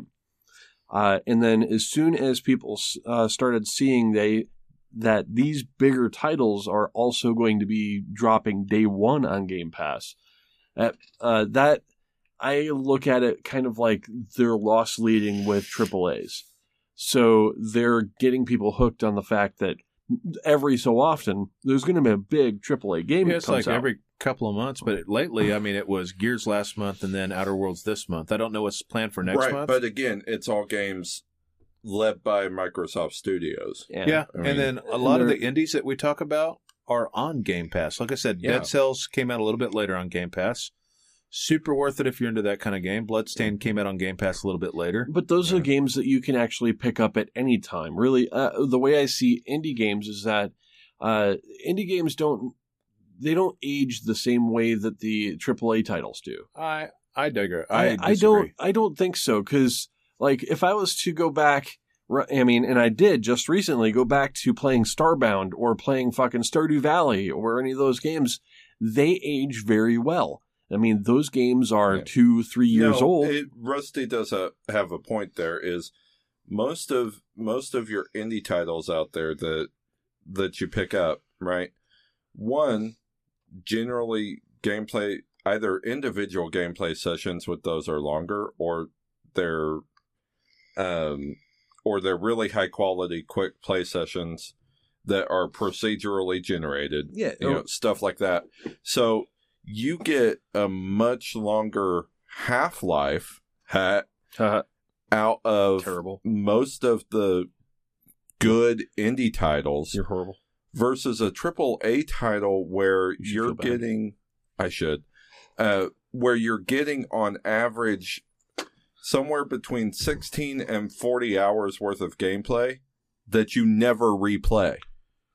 Yeah. Right. I mean, I think that's where Rusty's getting at. Yeah. But it's not often that you have a AAA title that you go back and play 2 or 3 times. Yeah, it really depends on the game, but just like explaining some of the other things on PC, right? Like Stellaris is kind of a hard game to get into, and then a really fun game once you understand the 10-hour tutorial. Yeah. Like some of the strategy game stuff that's coming out that's on Xbox Game Pass for the console and for PC is pretty great. And then some of the stuff that I never got around to, so like I never got around to Ori and the Blind Forest. You still haven't played that game? I started it last night while I was waiting on Outer Worlds. I mean, if you liked Hollow Knight, you're going to like Ori. Ori's really fucking sad when it starts off. Well, but that intro took a while. It's I never got around until you actually get through it. Like I just recently It does start out really melancholy though. But if you get into the game, you realize what it means. I mean, there's some, there's a really, really beautiful story behind Ori and how that game just plays. It is so good. Like, it is such a good game. But some of those indies that, it saved me some money this year, quite a bit, though. Like I got to play Void Bastards, which I like quite a bit. Yeah. I mean, Void Bastards is actually really nice. I played some of that, and that's a really interesting roguelike. I mean, it on the surface, if you're looking at it just on the surface, it's not a looker. But it has. I feel like it. I like the art design on it. That said, for every gem on Game Pass, there are some ridiculous games, though. Like this week, I tried getting more time in Monster Hunter. And again, it still really wasn't clicking with me on Saturday. It takes some time to actually get used to it. It takes some time to get good stuff. I decided to download and jump in something that I thought might just be kind of punch drunk silly. And I went and downloaded Jump Force. What? Jump Force. So Jump Force is the Shonen Go fucking where you get fucking Naruto fighting Goku. Kind of. They're on the same team. Basically, you create your own character, but you're like they're part of your team, so you can select them as fighters with you, whatever. Basically, so here's the thing, and this is where I regretted it after. It was only entertaining for a couple of hours, and then I was done. I regretted everything. And I regretted it after that, and deleted it off of my hard drive. Bow, done. Is that, one, it's completely subtitled, They're never. So there is no English. They didn't get the English voice actors for anything. Voice acting in it at all. So it's all in Japanese and it's subtitled. I mean, if you're into subs, I guess that's fine, but which didn't completely ruin it for me, but it's just kind of one of those things. They did get the original voice actors for the characters from Japan. Yeah. Yeah. But it's just kind of one of those things where you're like, oh, really? I mean, you have to look at it, though. That's twice the voice acting, or twice the voice acting budget. Holy shit. It's a stupid button push fighting game. Button. I'm starting to get tired. I apologize, guys. Button push. Very similar to Dragon Ball Xenoverse. Oh, God. Fuck me. I mean, I hated that game so much. There was a lot of that same, main world hub mechanic and long load screens into fights and like that. That just completely annoyed the shell me. The mechanics are good. It feels like a Bandai Namco game. But the fighting mechanics are good. It's all simple button pushing. There's no complicated combos, etc. I mean, it's a basic fighting game. So that part was kind of entertaining, but it's just a visual spectacle situation. It's basically just a visual spectacle, and that's all it is. It's a anime fantasy game. Yeah, and that's what it comes down to me when I saw that come out. I'm like, okay, first of all, you're going to put Goku in a realistic world. That doesn't work. Well, so the story behind that and how they try and make it work is that somehow all of these worlds from Jump Shonen Comics are all different worlds within the multiverse that are now somehow that are being invaded by some sort of virus and are now trying to merge into our reality. Oh, that's nice. Yeah. The worst thing in this world would be Goku. The Jump Force is trying to stop that invasion and separate the worlds back out again. So Goku could go back to his Senzu beans. Yeah. But the powers look good. Like, the fight is fine. Everything else about that game outside of an actual fight is dog shit. For the price of free? For the price of free, it was still dog shit. And after 2 or 3 hours of gameplay, I deleted it from my hard drive. Yeah, not worth the hard drive space. Yeah, and that's but that's also a good thing about Game Pass, though, because there are titles that I want to give a shot. Yeah. So Metal Gear Survive being one of those shitty games that I wanted to try. I did not realize how much I should have.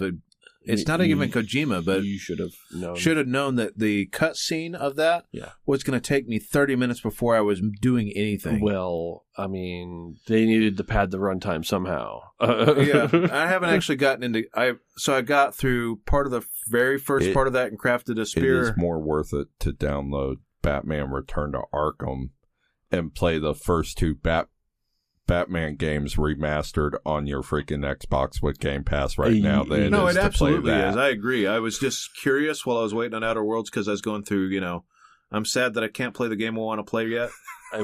I'm just really glad that I have weekends off for the time being so I can play more of that. For Metal Gear Survive, though, I wouldn't even bother, man. I wouldn't. I may touch it at some point. I stared at that for a hard minute.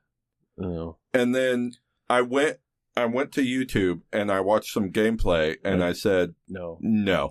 Well, I'm doing it because I don't want to even put my number as a person who's downloaded and played that game. I literally was doing it because I was looking for a game that had no story that I could play and listen to. Boy, you were wrong. 30 minutes worth of movie and then fucking some gameplay. Well, I started it over and turned on subtitles and then turned it all the way down. So you're reading the game. That's great. Yeah, and that story is all over the fucking place. Well, I mean, It's definitely not a Kojima game. they basically stole the ideas of Kojima and said, you know what? We're going to take all these disparate ideas, throw them in a fucking blender, and you're going to end up with like some fucking brain soup afterwards. I will admit, I almost installed Stellaris. Oh, yeah. But then I realized if I did that, that was going to be kind of the same hours-long drag to get into as Monster Hunter, and I decided against it. Right. Stellaris is like 4X as fuck. And what I mean by that is like Civilization, you can kind of jump in and get the idea of it pretty quick. Right. And then you pick up the subtler sides of it as you play. Stellaris has so much tutorialization when you start because there's so many different systems that it takes an assload of time. I'm not kidding when it takes you about 10 hours to figure out how to play that game. Right. But I will say the reward once you get going to that, which is why that game has like 37 expansions at this point, is pretty cool. But you have to be in mode, I want to play 4X in space and have cool spaceships and colonize and do all that shit. So very heavy to want to invest the kind of time to get started. So needless to say, I wish I'd put the free hours I did have from Jump Force either back into Monster Hunter World and just fought the grind even though I wasn't feeling it, or started playing Vampire or New Colossus. Yeah, Vampire is 100% worth it. Like I need to finish that really badly. I really want to get in New Colossus or New Colossus. If you haven't played that, that's great. On there. Yeah. Or it's all right. I wasn't super impressed with it, but I liked it almost as much as I liked the first one. It's way better than Youngbloods. That's for damn sure. I'm looking at the list, trying to remember. Fucking Youngbloods! Holy shit! Oh my god, what a shit show! Right. You should have. So I don't know where you are at Monster Hunter World as far as weapons are concerned, but once you get to the I'm still in the starter quest. Yeah. If you get very far or you get to where you're at the end, just give me a ring and I'll help you with it because I have a pretty deck character. If you can, well, my biggest my biggest thing is, get used to the Great Jagras. You're going to be fighting it quite a bit. Once you get the Great Jagras gear, you're a little bit better off. I mean, there is a major power jump once you get that particular monster on farm. And once you get the Great Jagras gear, then you're going to be in a much better position to take on some of the other ones. Oh, Prey. That was the other one I was thinking about. If you haven't played Prey, I actually recommend that higher than I recommend Wolfenstein. That was a sleeper hit. Prey is fucking excellent. That is BioShock as fuck. I'm the only one at the table that really didn't enjoy it, but I mean, I still played it. I feel like that's more of a spiritual successor to System Shock than BioShock was. Well, yeah, I can see that. It's way more sci-fi. Yeah, there's Prey's good. I mean, it's good. It just didn't hook me. But that's BioShock was kind of like the best copy of a Fallout themed game at the time. BioShock was just System Shock, but in a more steampunk setting. And that's what lost me on BioShock. Even though I beat the first BioShock, I'm not big on steampunk. Did you never play 3? Well, yeah. I mean, BioShock. Did you play the whole series? Yeah. I was going to say 3 is honestly one of my favorite games of all time. BioShock Infinite was excellent. It wasn't the steampunk that. I mean, I wasn't turned off completely from the steampunk. I still played through each one of those and beat it and enjoyed those. It's just that the feel of the steampunk wasn't quite what I was looking for. I'm not big on that aesthetic, so people who are big on that aesthetic would probably have, saw that a little bit differently. For me, it was more the gunplay and being able to like fucking shock the piss out of enemies and then shoot them with a pistol. I kind of like the the power in one hand and the gun in the other hand. I mean that's what got me. And it was very Quake style, no iron sights. Right. Just combine stuff together that's cool. Yeah. I mean that's what got me in the game. Though the fucking the vendor, the fucking vendors, the fucking circus of value, value. I can't stand that word still. Value. Every fucking time that fucking sound bite plays, it's like nails on a chalkboard for me, dude. I fucking hate it. I hate it so much. But I mean, there's a lot of hate to that. I mean, I don't know what it was, but whatever they fucking, they were going for that, it just made me hate actually buying anything from the fucking vendors. Either way, though, value. I think when I think about that game, like, I think Outer Worlds has hit me the same way as I wanted Fallout to hit me most recently. And with it being, like, I haven't really read a lot of reviews, so I don't know how it's doing so far. But the Outer Worlds? Yeah. It is positively being reviewed. I would figure, but, like, it's hit me the same way that I think that Bethesda will probably be going for with Starfield. Right, because they said it was a combination of universes. Yep. And with a stronger writing team with Obsidian, they might have beaten Like, my initial impression is they've already beat that because they've combined the best things out of all the things they've done before. The feel and aesthetic and gameplay systems of a Fallout game with a super sci-fi setting with the space cowboy setting on top of that, with the ability to customize the gear I have with lots of choices in the quests that I do, along with a removal of a lot of annoyance things that I've had in similar games before. Right. With, like I said, an extremely strong writing team and an extremely experienced team with quests that have done a lot of games that I liked in the past. Yeah. I very much like what they're doing so far with it. Yeah. I will end up playing it. I did actually take, and I have a week off here coming up. So another one, my last one for the year. So I'm probably going to spend some time over the next couple weeks to play it. From what I understand, the Outer Worlds is about 40 hours or so worth of experience, which is probably a good pace for that game. And that means that I'll be able to, to get through it in that week, I'm sure. That's pretty standard for games like that. I mean, wasn't Fallout 4 about 40 hours? No. It's because they stretch it out. But I will say, like, the Mass Effect series were all about typically 40-ish hours. Right. Yeah. You don't want to spend it's a really too good much. sweet spot, honestly, for RPGs is about that time frame. Right. You don't want to spend too much. Like, I mean, if you went full-on completionist for a game like fucking The Witcher 3, for instance, you're looking at fucking hours. Yeah, you're looking at a stupid amount of hours, which we all did. I mean, yeah, and it took us like 3 months. Right. Yeah. The getting a good experience out of a game without fucking like hating it by the end. 40 hours is about right.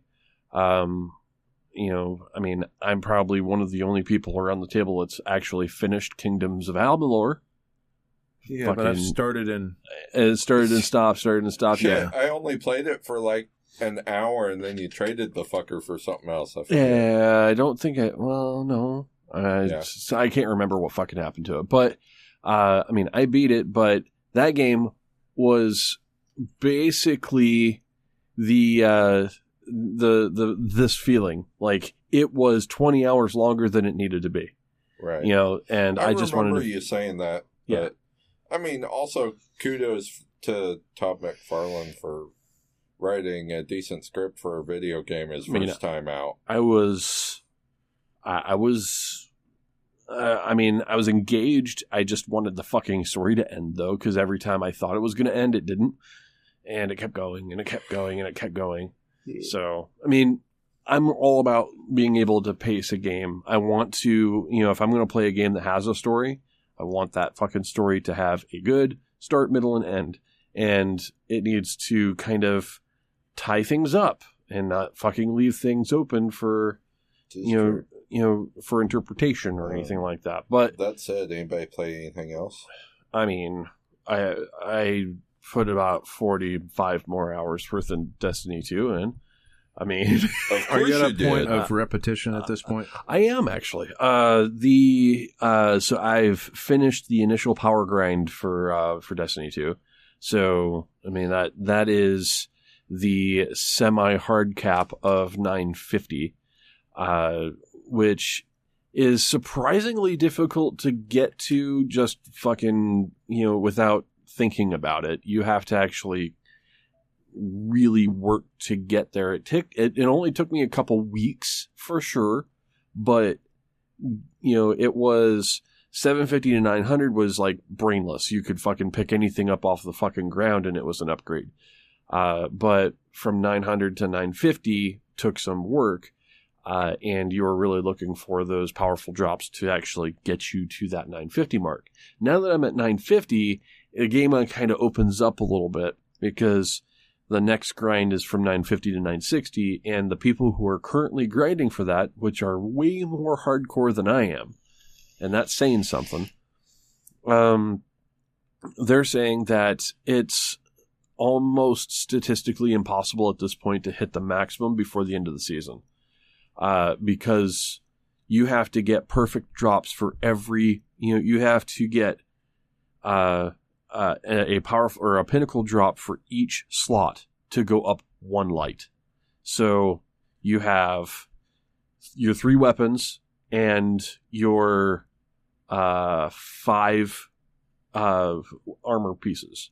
Yeah. So all 5 of your armor pieces and all 3 of your weapons have to be 951 to be able to be at 951 so that you can start getting 952 drops. Wow. So because there's only so many pinnacle drops in the, available in the game, I think there's, not even enough to fill up in 1 week. You can only get like maybe 5 or 6, something like that. So if you got no duplicate slots, for instance, if you got 2 chess pieces, you were boned. And it's completely fucking random. It could be anything, right? If you got 2 chess pieces, you were boned because you weren't going to be able to, to get to maximum by the end of the season. Now, that's saying that they don't add additional pinnacle options, or Right. additional pinnacle drops, which they will, I'm sure. And Bungie is currently looking into how the pinnacle system works. It's not the greatest system in the world, but they will probably improve that. And it's really supposed to be for those people who like raid every day or every week on all 3 characters in their fucking on their account and do all the really challenging shit, every week, every possibility, right? Right. 950 was my goal. I wanted to get there because everything then is on a level playing field for me. Everything is going to feel at the same level, right? And for me, it is going to be grinding triumphs, which is basically achievements in the game. And the triumph that I'm looking for right now is the current season's triumph called the Undying Triumph, or the Undying title. So that has me playing a fuckload of the Vex Offensive thing that is the story element for this season, where you just go to the Black Garden in the Moon and beat the fuck out of Vex over and over and over and over again with different weapons. So yeah, I'm currently grinding. I'm currently grinding pretty hard, but I'm not having a bad time with it. Like, it's not hard to get into the activity. The activity is challenging enough. It's not overly challenging by any means. You can kind of throw some music on and just kind of go. And that's what I've been doing for the past few play sessions, is just doing that. But there's quite a bit of stuff coming down the pipe for Destiny that I'm just, like, as a new player, I'm looking at it like, this is really cool. And from what I've heard from the, people who have been playing since day one, some of them are kind of salty that the new players that haven't, that don't pay for anything will be getting some of these things. But that, that's what you get for going free to play. the idea behind the free to play thing, specifically for Destiny 2, was kind of a it was a good idea. Right. I liked it from my standpoint because it was like zero barrier at entry to get into the game. Like, Yeah. if I wanted to try the fucking game, this is the best way to do it, is to give it to me for free. Oh, yeah. I mean, they almost immediately, within the first week, got a paying customer out of me because I'm like, okay, this game is way too good to be free. So you can get like 80 to 90% of the current content in the game for free. Fucking amazing, right?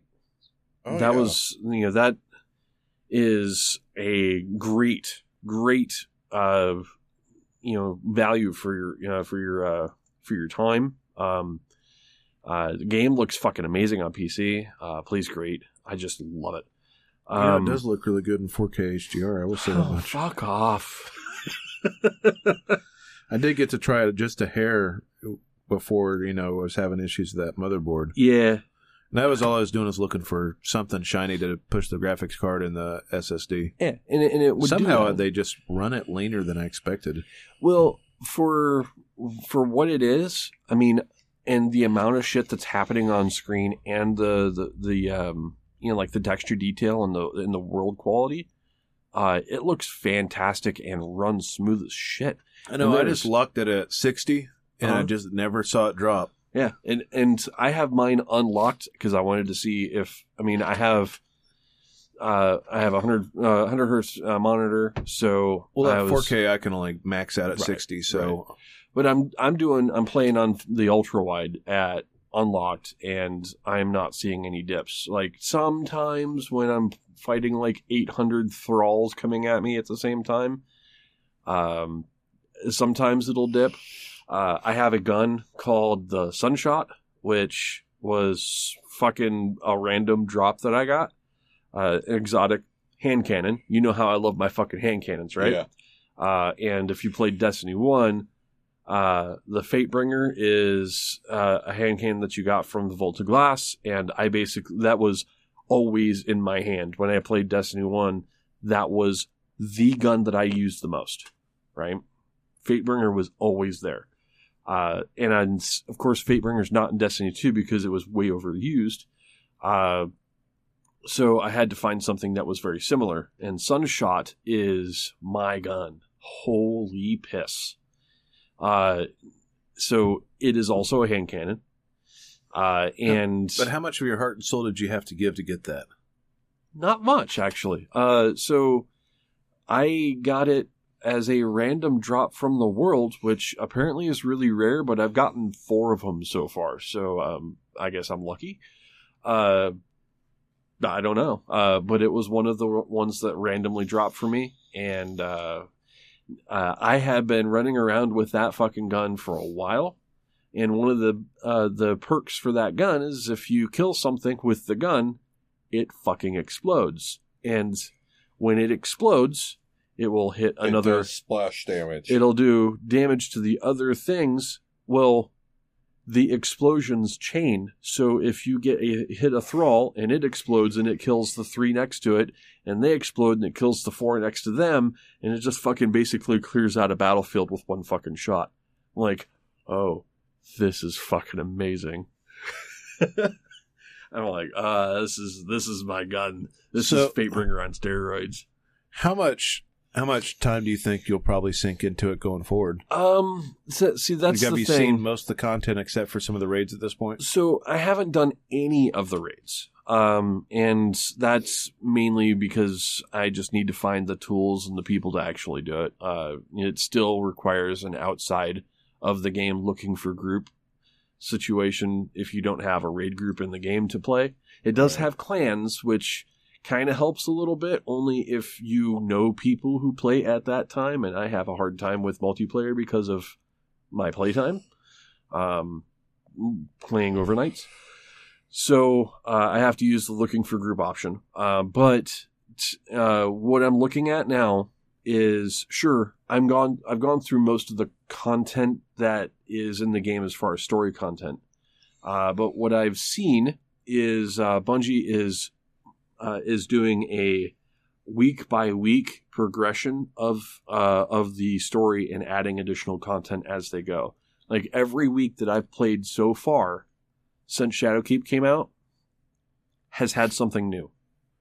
Yeah, a new game mode, a new difficulty level for a game mode. There's new enemies. There's a new objective to go for this week. There's different things to grind for. There's of course the season pass, which is basically just an XP grind that gives you additional benefits and loot and like XP boosts and like rare materials and things like that. That's a very consistent reward for the time. I think that it's gonna be one of those games that I keep going back to, especially now that I don't have like another game like Warframe to play. It would be it's gonna be my comfort game, I'm sure. I'm sure, like, as the weeks go on, I'm going to keep asking you about it because I want to see how it's wore on you. Yeah, there are times where you just kind of like, do I want to continue this particular grind, or do I want to do another grind? And I've got a quest log full of exotic quests that have time-consuming things to do, like kill 1,000 enemies with this gun or something like that. I mean, those are supposed to be done over a period of time and not kind of focus grind, but if you focus grind something in that game, you definitely will burn out on it. So I'm just kind of playing it. And yeah, Destiny 1 was the same way. Well, it didn't have nearly as much built-in grind. You kind of had to make your own. But it had its grind for me. I did something like a fucking 2,000 or 3,000 fucking strikes or some shit for that game. I mean, you and I ran strikes until we knew them by heart. We knew where the spawns were going to come from. We knew. Yeah, I mean. Yeah. Yeah, when we were doing fucking Nightfalls with our eyes closed, and it was crazy. Yeah. Now the Nightfalls have 4 different fucking levels of Nightfall, and they're legit hard, I like the challenge that the game has still got to offer. Well, I think I'll probably jump into it after I have not anything new to play this year. And obviously, like I said, I'm still waiting on my RMA. I don't think I'm going to have it rebuilt before we do the show next week. Maybe. It depends on your RMA status. Yeah. It depends. It didn't even. I shipped it Monday. That's all today. UPS, though. That's all UPS. I mean, that's not Newegg's fault. That's UPS. They sure shipped it a lot faster than the RMA took. Well, I mean, I got it in a day and a half. Yeah, because they paid for the shipping there. RMAs get a lower priority. You will end up getting into it. The thing is that you're not going to be missing out on all that much if you don't get into Destiny 2 right now. You will have less time to complete the season, but Bungie's already said that there's going to be a catch-up mechanic later on, so that if you, when it gets down to like the last, 2 weeks or 1 week, you'll get an XP boost so that you can get through the season quicker. Yeah, which is fine. I mean, I may wait to see if they patch something in to give you a little more guidance at the beginning. So I did actually just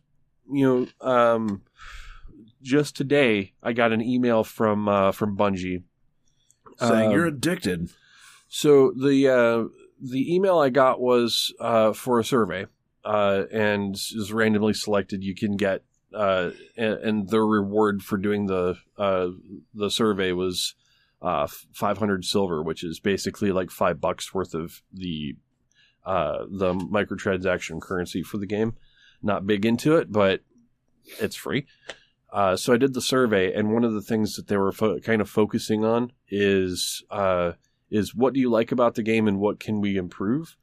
And one of the options was for the new player experience, and then they kind of, the survey kind of broke open a little bit more and said, okay, what can we change about this? So what I took from that survey, from the survey taker's perspective, is that they were kind of looking for somebody to say that there's a problem with the new player experience and what they can do to improve it. It'd be really helpful to understand, not just have all three options for the, legacy quest or whatever. Because I would, if I go back into it, I'm literally going to have to look at what one do I play first again. Right. Because it doesn't tell you. You're at the same light level for everything, and everything's unlocked, so there's no sense of progression for me, who wants some form of story progression, since that was the thing they sucked at the most, to give me incentive aside from gun grind. Right. The feedback I gave was to not completely skip over the Red War, which was the original campaign. So the first experience that a new player should have when they're starting up a new character would be to drop them directly into the Red War, and only have the Red War open as as their progression. Right. Don't drop them into the tower like they do now.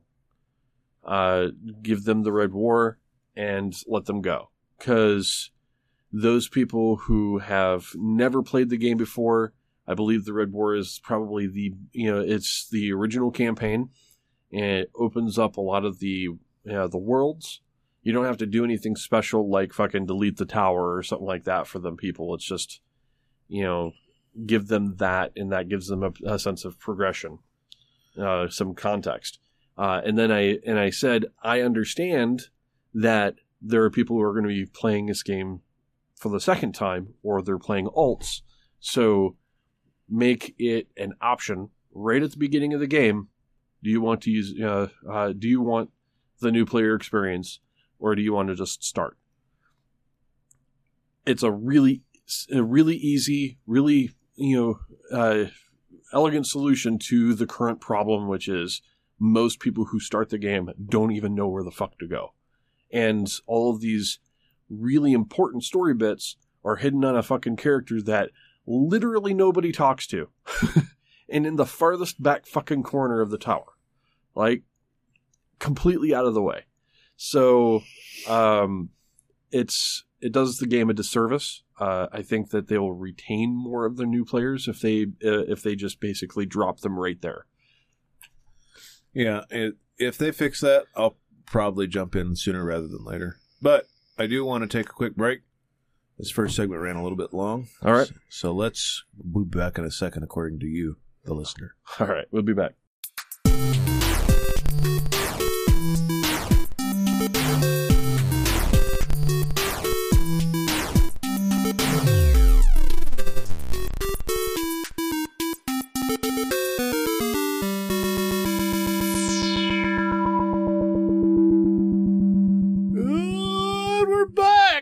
We are back. Wow, that yawning.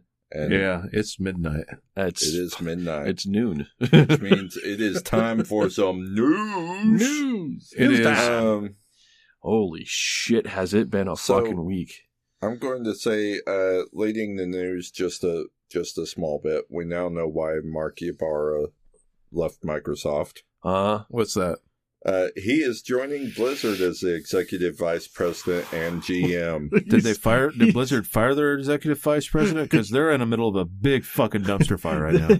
Dude, that's like, I'm going to jump into the dumpster fire. Right? Well, no, I could see this. They did fire their executive vice president not too long ago. Or they left voluntarily. I can't remember which. Corporate speak is the same thing. But I could totally see Blizzard making this move of investing in someone like Ybarra who knows how to make shit work. I mean, him and Phil Spencer basically made Xbox what it is. Yeah, but I mean, they need from a fucking PR standpoint, they need to work on their PR first. Oh, I agree. I agree. I want to talk about Blizzard for just half a second. Yeah. I mean, just to kind of follow up on the story that we have. Yes. So, yeah. So let me explain that. Any Blizzard post you see right now is followed up with a myriad of Winnie the Pooh comments. All right. So I just pulled up. This is really random, and I'm going to pull up one of their merchandise posts just to kind of confirm the point. So I'm just on Facebook, right? Yeah. I just pulled up their BlizzCon post that says, "From collectible pins to the March of Murlocs, find all the loot drops waiting for you at BlizzCon 2019."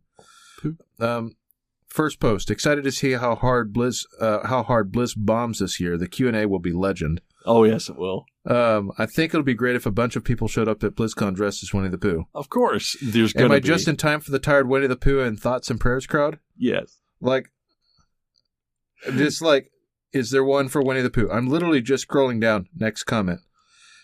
Nice work, Blizz. One of the best company. Fuck all the haters. Still the best games, right? That's the only positive one I've got, right? Okay, cool. Next one. This year's BlizzCon is going to be a good one. Lots of secret announcements coming. And Winnie the Pooh Arthas cosplay. The last post was deleted because of all the Winnie the Pooh comments. A very special guest appearance of Winnie the Pooh. Look forward to the Winnie the Pooh pin. Right? So that's one post. I'm just going to go back. I'm going to pick another post. Right? That's at random, right? All right. Oh, the internet. I love you guys so much. There were a couple people asking when they were going to get their Winnie the Pooh pets. Oh, yeah. Yeah, so here's All Access Gear Sale is live. Is there a shirt with the text, "We love Chinese media more than human rights"? Do you guys have any Winnie the Pooh merchandise? It just say, damn. It doesn't matter. Let's go to another post. Let me see if I can find any other things. And I'm not even going through it's literally just whatever the top things are. Will this please glorious leader and great police state of China? This was the mobile app. Download the mobile app. So, right? This is just literally off the mobile app. Don't you have phones? How much social credit do I need to download it? I feel so bad for whoever Blizzard is assigning to handle the Q&A portion. Don't you have phones? Can I download freedom and democracy through the app? Also asking for a friend of mine in Hong Kong. Oh, jeez. Is this what I can use to see the army of Pooh storming the event? Oh. Do we get to see Winnie the Pooh cosplays? Oh, God. Oh, this is going to be gold, man. Why won't you just silence our voices? No Q&A this year, because here at Blizzard, no voices matter. Oh, that's a deep dig. Oh, right. Shit. The app in BlizzCon itself is a Pooh. I'm literally just, I'm picking posts at random that have thousands of replies, and out of it's not every reply, right? But it's literally one in three. Yeah. Has to do with Winnie the Pooh. Or has to do with Hong Kong. They are literally just getting fucked over the stupid decision they made. Oh. Right? There are different ways of saying don't make any kind of political stance on there, but the way they went about it literally screamed, "We need Chinese money." Right? Oh, man. And, I don't really have a reason to play any kind of... I don't... Yeah. Anything like that right now. Blizzard games at this point are old enough that I don't have anything to play new to talk about on the show that's not a subscription game. But just seeing what's going on, that's just crazy. I cannot wait. It's easy to see. For once, I really agree with the internet hate. It's not often. I like to try to see things from every angle, but I mean, this is so blatant. Yeah, this is justified completely. I cannot wait. There's going to be coverage. And, of course, there's going to be the Blizzard coverage. And then there's going to be, the internet creator coverage. And I know that there's a few people that I watch on YouTube and Twitch that are going to BlizzCon. And they are looking for the Pooh cosplays. They're going to be going out and trying to find these people if they can actually get to the convention, if they aren't turned away on the fucking street.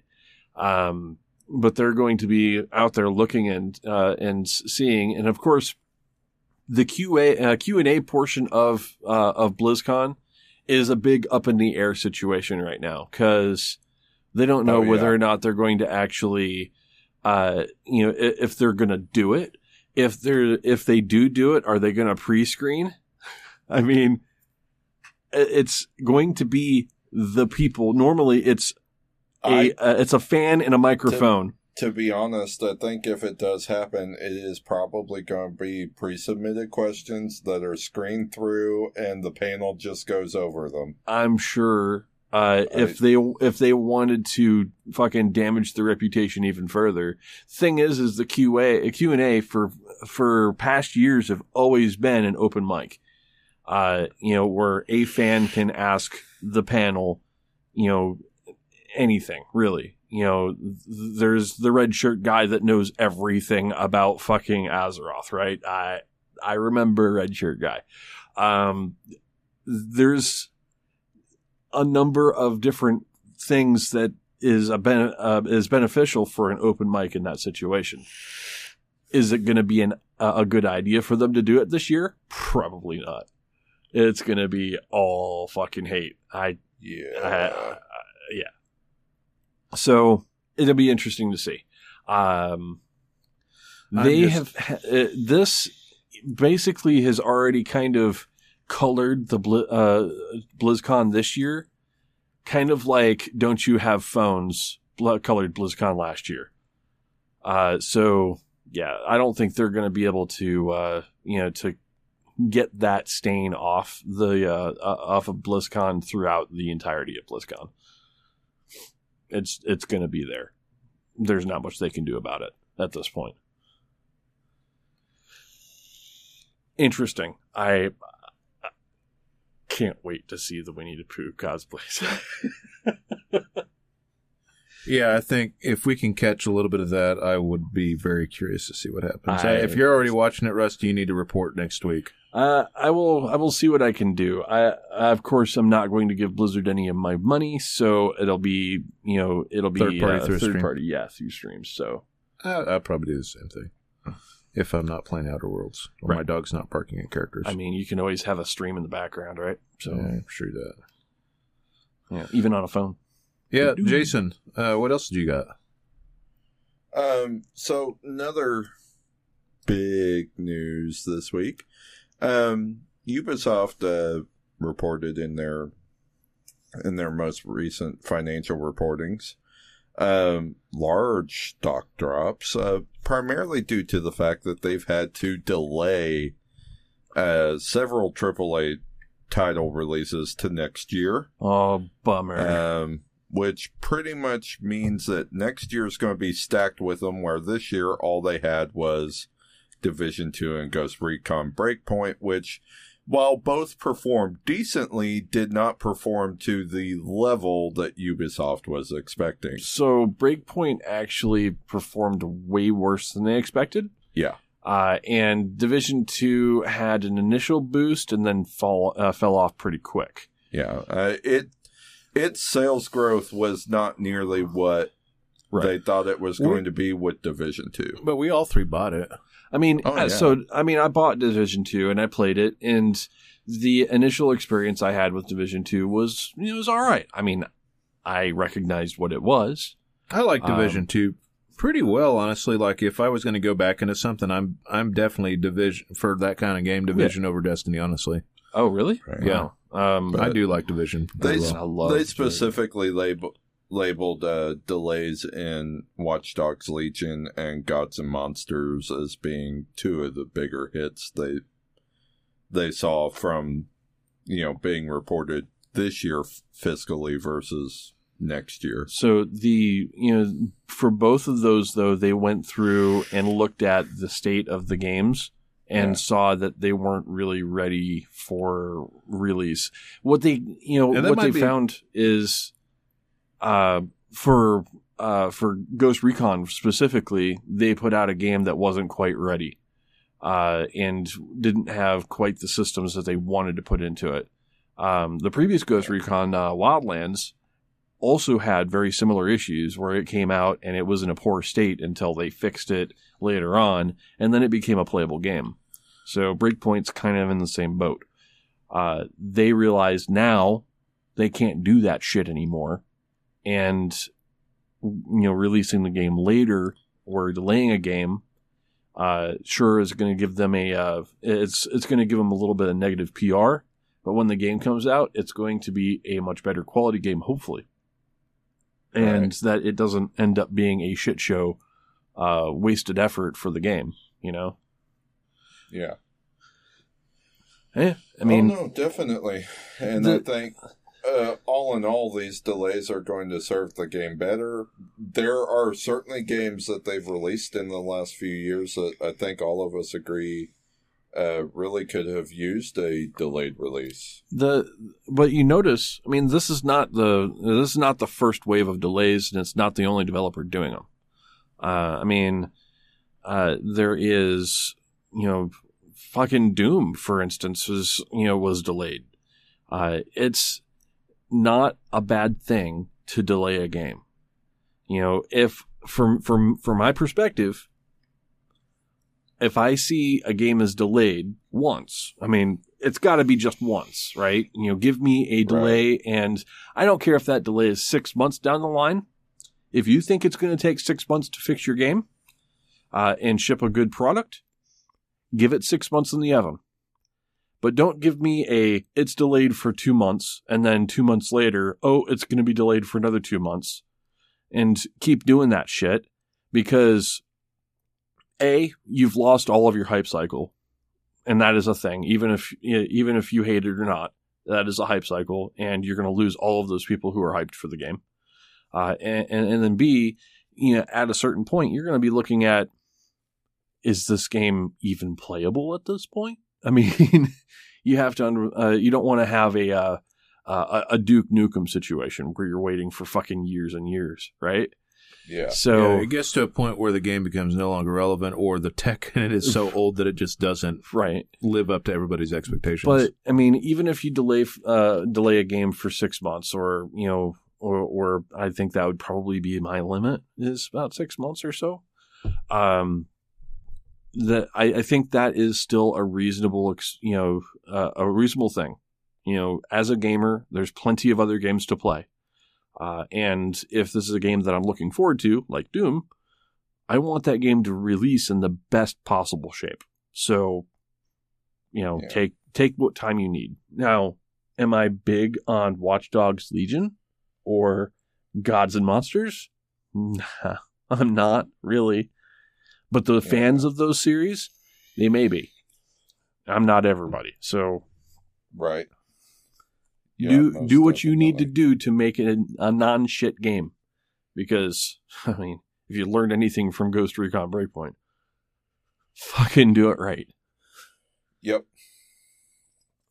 So, and then, aside from that, the only other thing was, as most people have probably heard, Epic Games had a employee who is named in the article, but I won't name.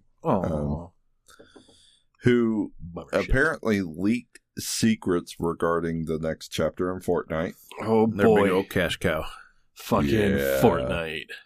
Fortnite. And the leaks were exclusively on the game's new directions, etc. So Epic Games is now, on top of firing him, now suing him for violating his non-disclosure agreement. Yeah, it's not worth it to leak that kind of shit if you got a good job. I mean, yeah, kind of bad idea. I'm sure that the people that are working for Epic right now, even at the lowest levels, are paid fairly okay. Well, consider how much money Fortnite... It's crazy to think. It really is. Like, still fucking blows my mind. In the billions at this point. Right. Fucking just... Hundreds of... Fortnite has made hundreds of millions of dollars in profit from launch. And it blows my fucking mind. Every time I think about it, I'm like, Fortnite was that fucking... Wasn't it fucking Kickstartered? I was an early adopter thinking it was a building game. Okay, yeah. I thought it was like fucking Kickstartered or some bullshit, but it was like this fucking little pity-ass fucking game that was, was kind of a interesting take on a tower defense. Hey, you know how much it's made, Jason? $15 billion. Jesus. It has banked $3 billion in profit last year, but total gross $15 billion. What? What? Right. But $3 billion in profit, total gross so far $15 billion. $3 billion in profit last year, $3 billion. So, I mean, when my news feed, which is generally tech news, I don't have game news sent to my phone, but my tech news feed, at the end of the latest season when the black hole happened, I'm not sure if you're into the big thing, but they refreshed the whole fucking Fortnite map by literally destroying everything with a black hole. And then everybody that was online during the event got sucked into the black hole, and all they saw for a period of days whenever they logged into the game was the black hole and a button that said exit. That was it. So when that happened, it ended up on my news feed at work, for fuck's sake. I mean, It was one of those events that just ended up on a fucking normal tech news feed. I inadvertently spent $40 for a completely different game several years ago. Like I said, thinking it was a tower defense game, which I was kind of down for because I do like tower defense games. Right. And zombies. Right. Well, and it's not actually wasn't the zombies, it was the crazy traps. Right.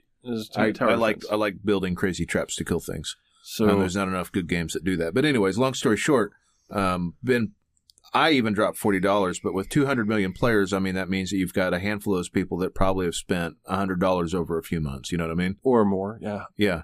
And it's just a crazy amount of money. The Fortnite is the game that basically made the word default a derogatory term. Yeah. I mean, if you are a brand new player playing Fortnite and you are using the default skin, people are going to fucking laugh at you in the fucking game because you don't have all the skins or a new like a shiny fucking pickaxe or whatever the fuck it is. I don't know. I don't play Fortnite. The thing is Fortnite never really stuck on me, and none of the battle royales really did. But the idea is that game is so fucking big right now that the company fucking Epic is going after a dude for leaking a fucking secret that that is for a future season. I think that's for the next season, right? You said? Yes. Okay. Leaked a secret for the next season, and he's being fucking sued. So I want to move on to bad trends in games. Oh boy. I'm going to break it. I know Rusty really wants to shit on it, but it's kind of our last closing thoughts, I think. Well, it'll be the last nail, I'm sure. It could be. Fallout 76, right? Oh boy. Like, I have some hopes. I'm going to get past this for a second. I have some hopes for what it turns out to be when they finish the NPC update. Mm-hmm. And last week I was like, oh, they delayed it to get this right. I'm hoping, right? Mm-hmm. And it doesn't have the bugs that it had last year, right? It's taken them a long time to get this ugly duck experiment in a place where it works. You're calling an ugly duck. You're calling a Frankenstein dead fucking pigeon an ugly duck. It was a popular thing to hate last year. I still hate it. You don't even really played it. It's fine. The gameplay's not bad. It's just it's like there's a big spot missing, right? It's kind of like a car without seats, right? It's like I got a Lamborghini without seats. I mean, maybe Lamborghini's a little too luscious. Let's say it's like a Dodge Charger and you have a passenger seat. You have a fucking Gremlin with half an engine. It's not like that. But they just keep not doing themselves favors. I thought all a Gremlin was half an engine. Exactly. Yeah. So the thing about it, though, is they decided that they were going to open up private servers, which for people that wanted to mod the game was kind of a thing, right? And I get because the game has things that they have to control, like them having to have the private servers because of the way it's set up, right? Right. So I get part of that. So I'm going to play some devil's advocate, but I'm also going to admit a lot of things. Okay. All right. So I'm going to let you do what you do. Keep going. So they decided that you could pay a $12.99 subscription service monthly to get a private server and atoms for additional things that are cosmetic. $12 a month. Or you could pay $100 once. $100. And I just thought to myself, I was like, what? $100. In my head, I could see... Now, hear me out. How much did we pay for the ARC server? What was the monthly fee on it? The ARC server was $4 a month. Okay. So let's say we got to slightly customize it because there's some things there's some settings that have to be set a certain way, and you got to get it all configured, right? Let's say they made the price point on that like $5 a month or a one-time fee of like $50 for a year. Maybe. I could see that, right? And they're claiming the extra value is coming from adding the Atom shop on top of it. But what if I don't care about all that, right? Like I don't care about all that cosmetic shit because most of that stuff's unlockable in game anyway. Actually, all of it is. You earn atoms through the different things you do in the game anyway, which you can use to unlock that shit. Mm-hmm. But to be forced into a position where I have to pay that premium price for that server, if I wish to do that, which I don't see a real reason to do it other than the mods, right? In the way the game's set up, it's not real mod. It doesn't make as much sense. Right.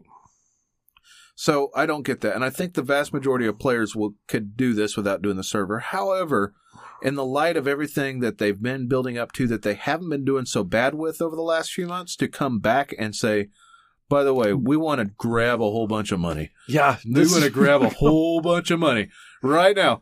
Coming this way, we're going to get a few of the whales that we have, and we're going to rake in like another $500,000 doing this. It probably won't be. Like with the outcry they're getting, they're lucky if they get 1,000 subs that do this. Still people did. I mean, okay. Can I please? Yeah. Can you come from a neutral opinion, or is it going to be completely jaded? Well, I'm going to try to be as neutral as I can, because full disclosure, never put 1 minute into this fucking game. From a standpoint, from a tech standpoint. All right. So we're going to go with private servers. That's why I tried to take that angle, because me and you had both experienced ARC and did pay money for that. So from my experience as a ARC server admin, looking for an ARC server, and knowing kind of how these things work, an ARC server is nothing more than a VM on a server someplace. That's it. That's the reality of things. You are getting an allocated amount of CPU cycles. You get an allocated amount of memory. And you have a dedicated IP to a VM someplace, a virtual machine, in a data center someplace. Okay, and that is fine. I know what I'm getting for $4 a month. I can throw that fucking game on to that VM and gone. I'm playing that fucking game, and I have full control over it. And they give us like 8 slots or something. Yeah, and that's just. The amount of people who can currently be connected to the VM. That's fine. Yeah, the Fallout one is a max of 6 slots. Okay, so you're looking at a 6-slot server, and if I'm looking back at what I paid for the ARC server, and $4 was actually a fairly cheap price, so I'm going to average that at about 7 was about 7. Yeah, that was what we were looking at, and you did some digging and found one for 4. Right, and what that really comes down to is, for me, when I was looking at it, I was looking at how many, what the CPU strength was, what the amount of memory allocation, because I was dropping a fuckload of mods onto it. And that was basically, I can bring the game up and down anytime I wanted to and make changes to it on the fly. Full control over the game, right?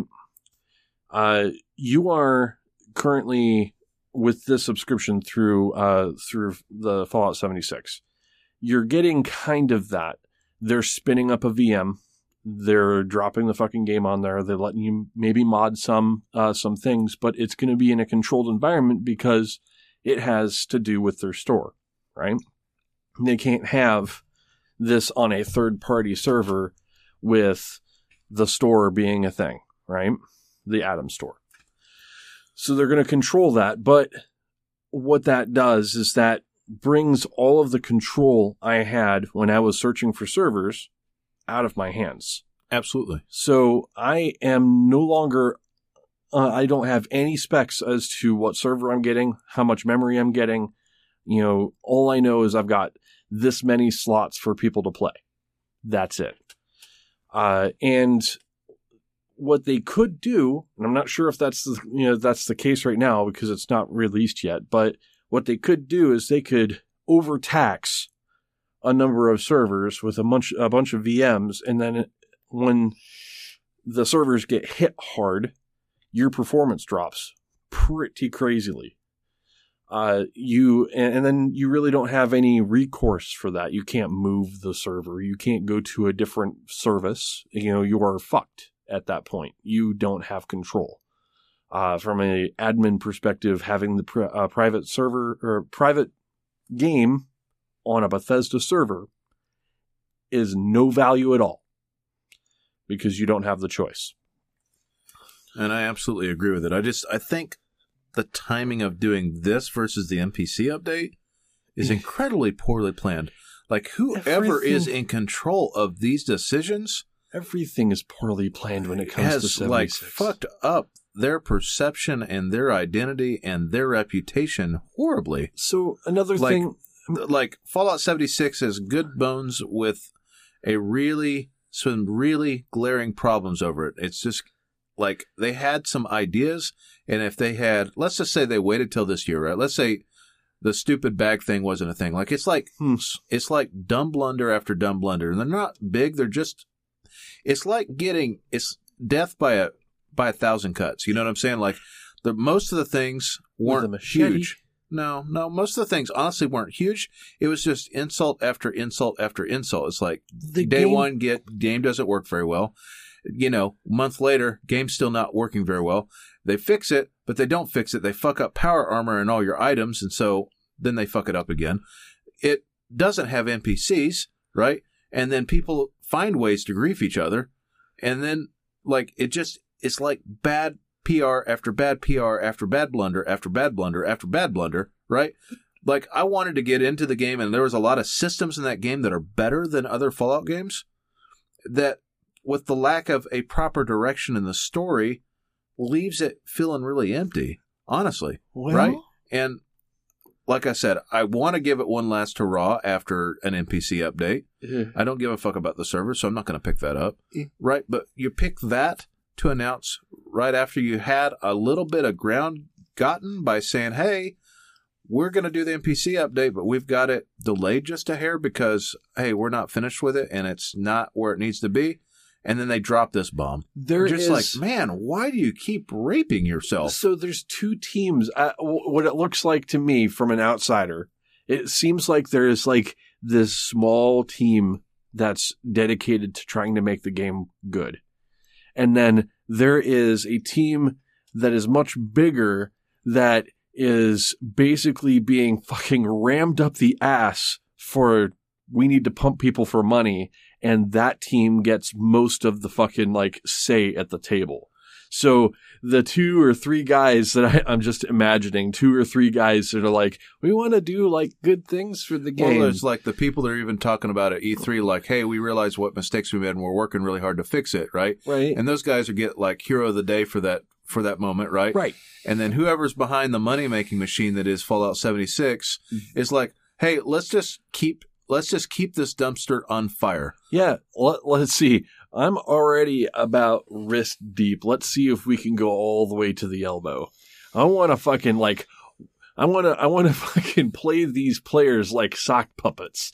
It was bad. I'm not going to contribute to any of that. The only thing I plan on, like I said, I plan on giving it a college try when they do the NPC update.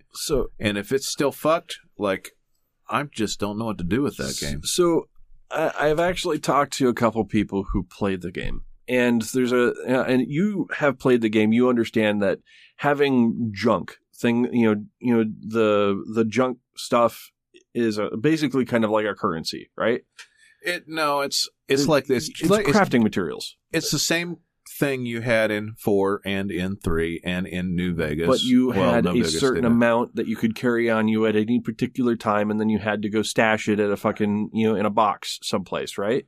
You had actually, to be fair, you had a higher weight limit than you had in previous games. It was fine. But in previous games, you could put it somewhere, and you could put it into any random box. You could, and then it would disappear sometimes depending on what NPCs were there. Yeah. But in 4, they finally, the one thing they got right about 4 was they gave you a base that you could store all this shit and have reason for it. And in this, they didn't set the weight values right because they couldn't get the online fucking netcode right to handle the item load on the server. So they fucked that up, and they finally fixed that part of it. It took them forever, though, and them not realizing that was going to be a big deal for people like Casey, who basically scavenged the entire wasteland for every piece of steel and dirt and whatever. I mean, this paperclip's going to be useful sometime. Right. And for all the people that are basically hoarders like me and him, that made it really difficult. So, right? And they still, I can't believe that was something that didn't get a lot of attention until 60 days in. So get this. I talked to somebody who had actually got this and paid for the fucking $100. Dropped the $100, played it, to be able to do this, right? And one of the things that you get is basically a bottomless crafting bag. It allows you to throw all of your stuff into this crafting bag, and it's a portable black hole basically. And it literally turned into a black hole for him. He had been playing the game for a fair period of time, got the crafting bag, threw all of his junk into the crafting bag, logged out, logged back in, and everything was gone. All of his junk was gone. All of it. Crafting bag is empty. Gone. That's an uninstallation. For that would be fucking devastating, right? You had spent all that time collecting. I will tell you that in that game, for one reason or another, you just need rubber like a motherfucker, and it's not easy to find. So, right, stacks and stacks of it gone or ceramic for whatever reason. It takes forever to find it, and you throw out all this shit to get the one thing that you want because you're trying to prioritize space. Right. And it's like fucking super glue is fucking glue is really handy in that game. And if I lost all my glue, rubber, and ceramic, I would be pretty pissed. Yeah. So this happened. The brand new crafting bag basically ate all of his stuff, and it's gone. Super demoralizing, and not a great way to sell this thing, because that was one of the things that was part of the selling point for this whole subscription service, is that you get this, this unlimited crafting bag. Then I was talking to, I was actually watching a stream, and a guy, the streamer that I watch, used to play ESO, or Elder Scrolls Online, another Bethesda title. Well, to be fair, it's being actually done by ZeniMax, but it's still kind of I want to just segue for half a second on that. ESO was trash for the first year and finally got good. Well, yes, and I'm not talking about the quality of the game or the expansions. All I'm saying is that when they introduced a very similar mechanic. Where you could subscribe for a premium membership and get a unlimited crafting bag.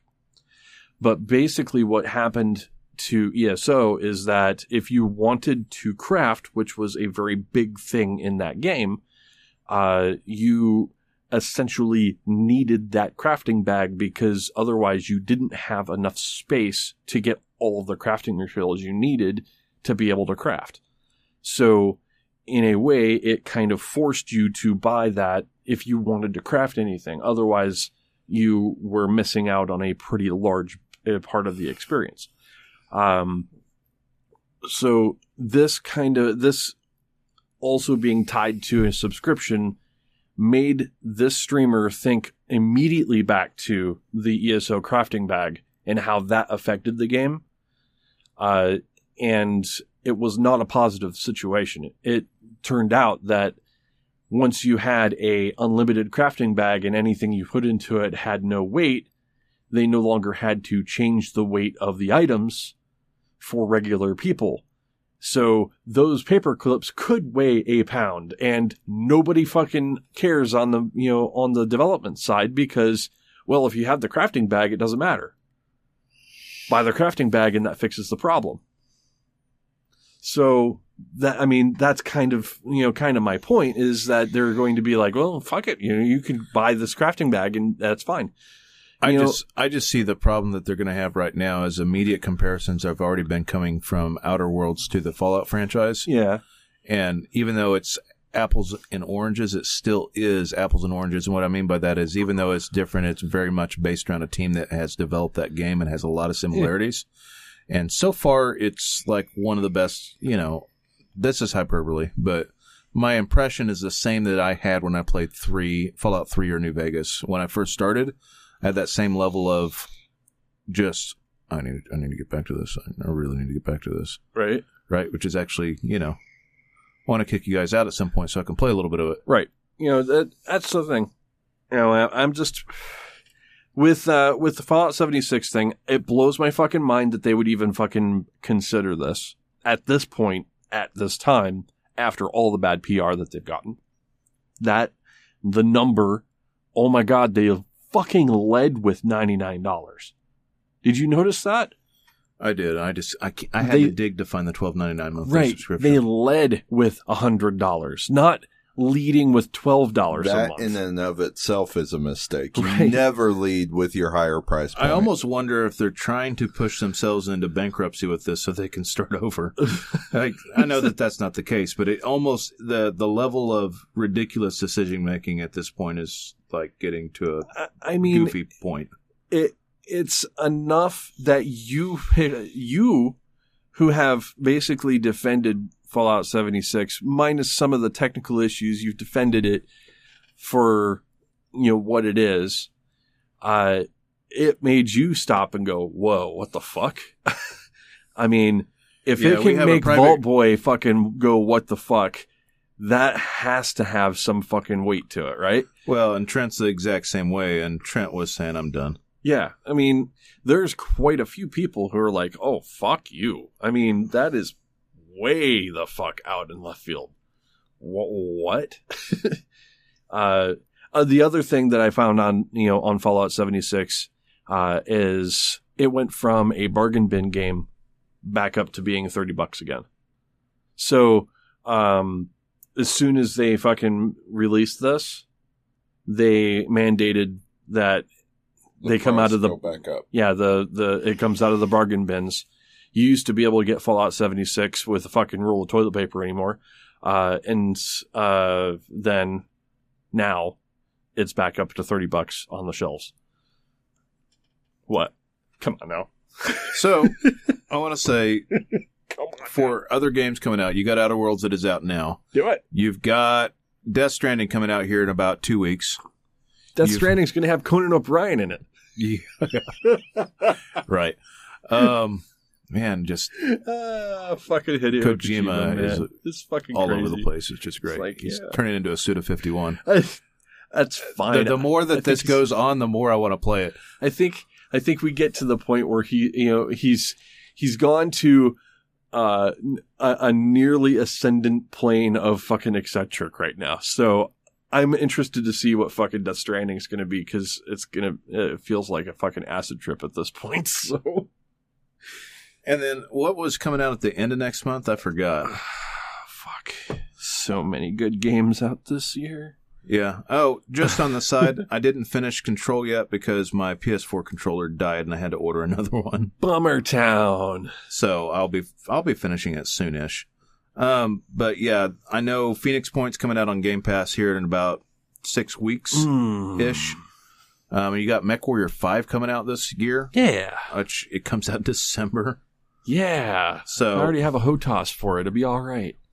I'm pretty pumped for that. Shenmue 3 comes out next month. If you're interested in that, I don't know where I fall with that, even though I'm a big Shenmue fan from originally. You got Civ for console coming out. I didn't play Shenmue, actually. Oh, Star Wars Jedi Fallen Order coming out on November 15th. Looking fairly good, actually. Kind of weird. Hopefully EA doesn't fucking, fall on their own lightsaber. So with that, Jason, where can you find us now? Find us on Spotify and iTunes. Rate us, review us. Find us at tiltcast.com. Find us on Facebook and twitter.com/tiltcast, and our YouTube channel, youtube.com/therealtiltcast. Find some friends of the show. We've got Pupcast. Yeah. We've also got noquarters.net, bmfcast.com, Cabbage, and tvgp.tv. They've got a moon, pier, and an imp. And with that, it's the end of the show. All right. Peace.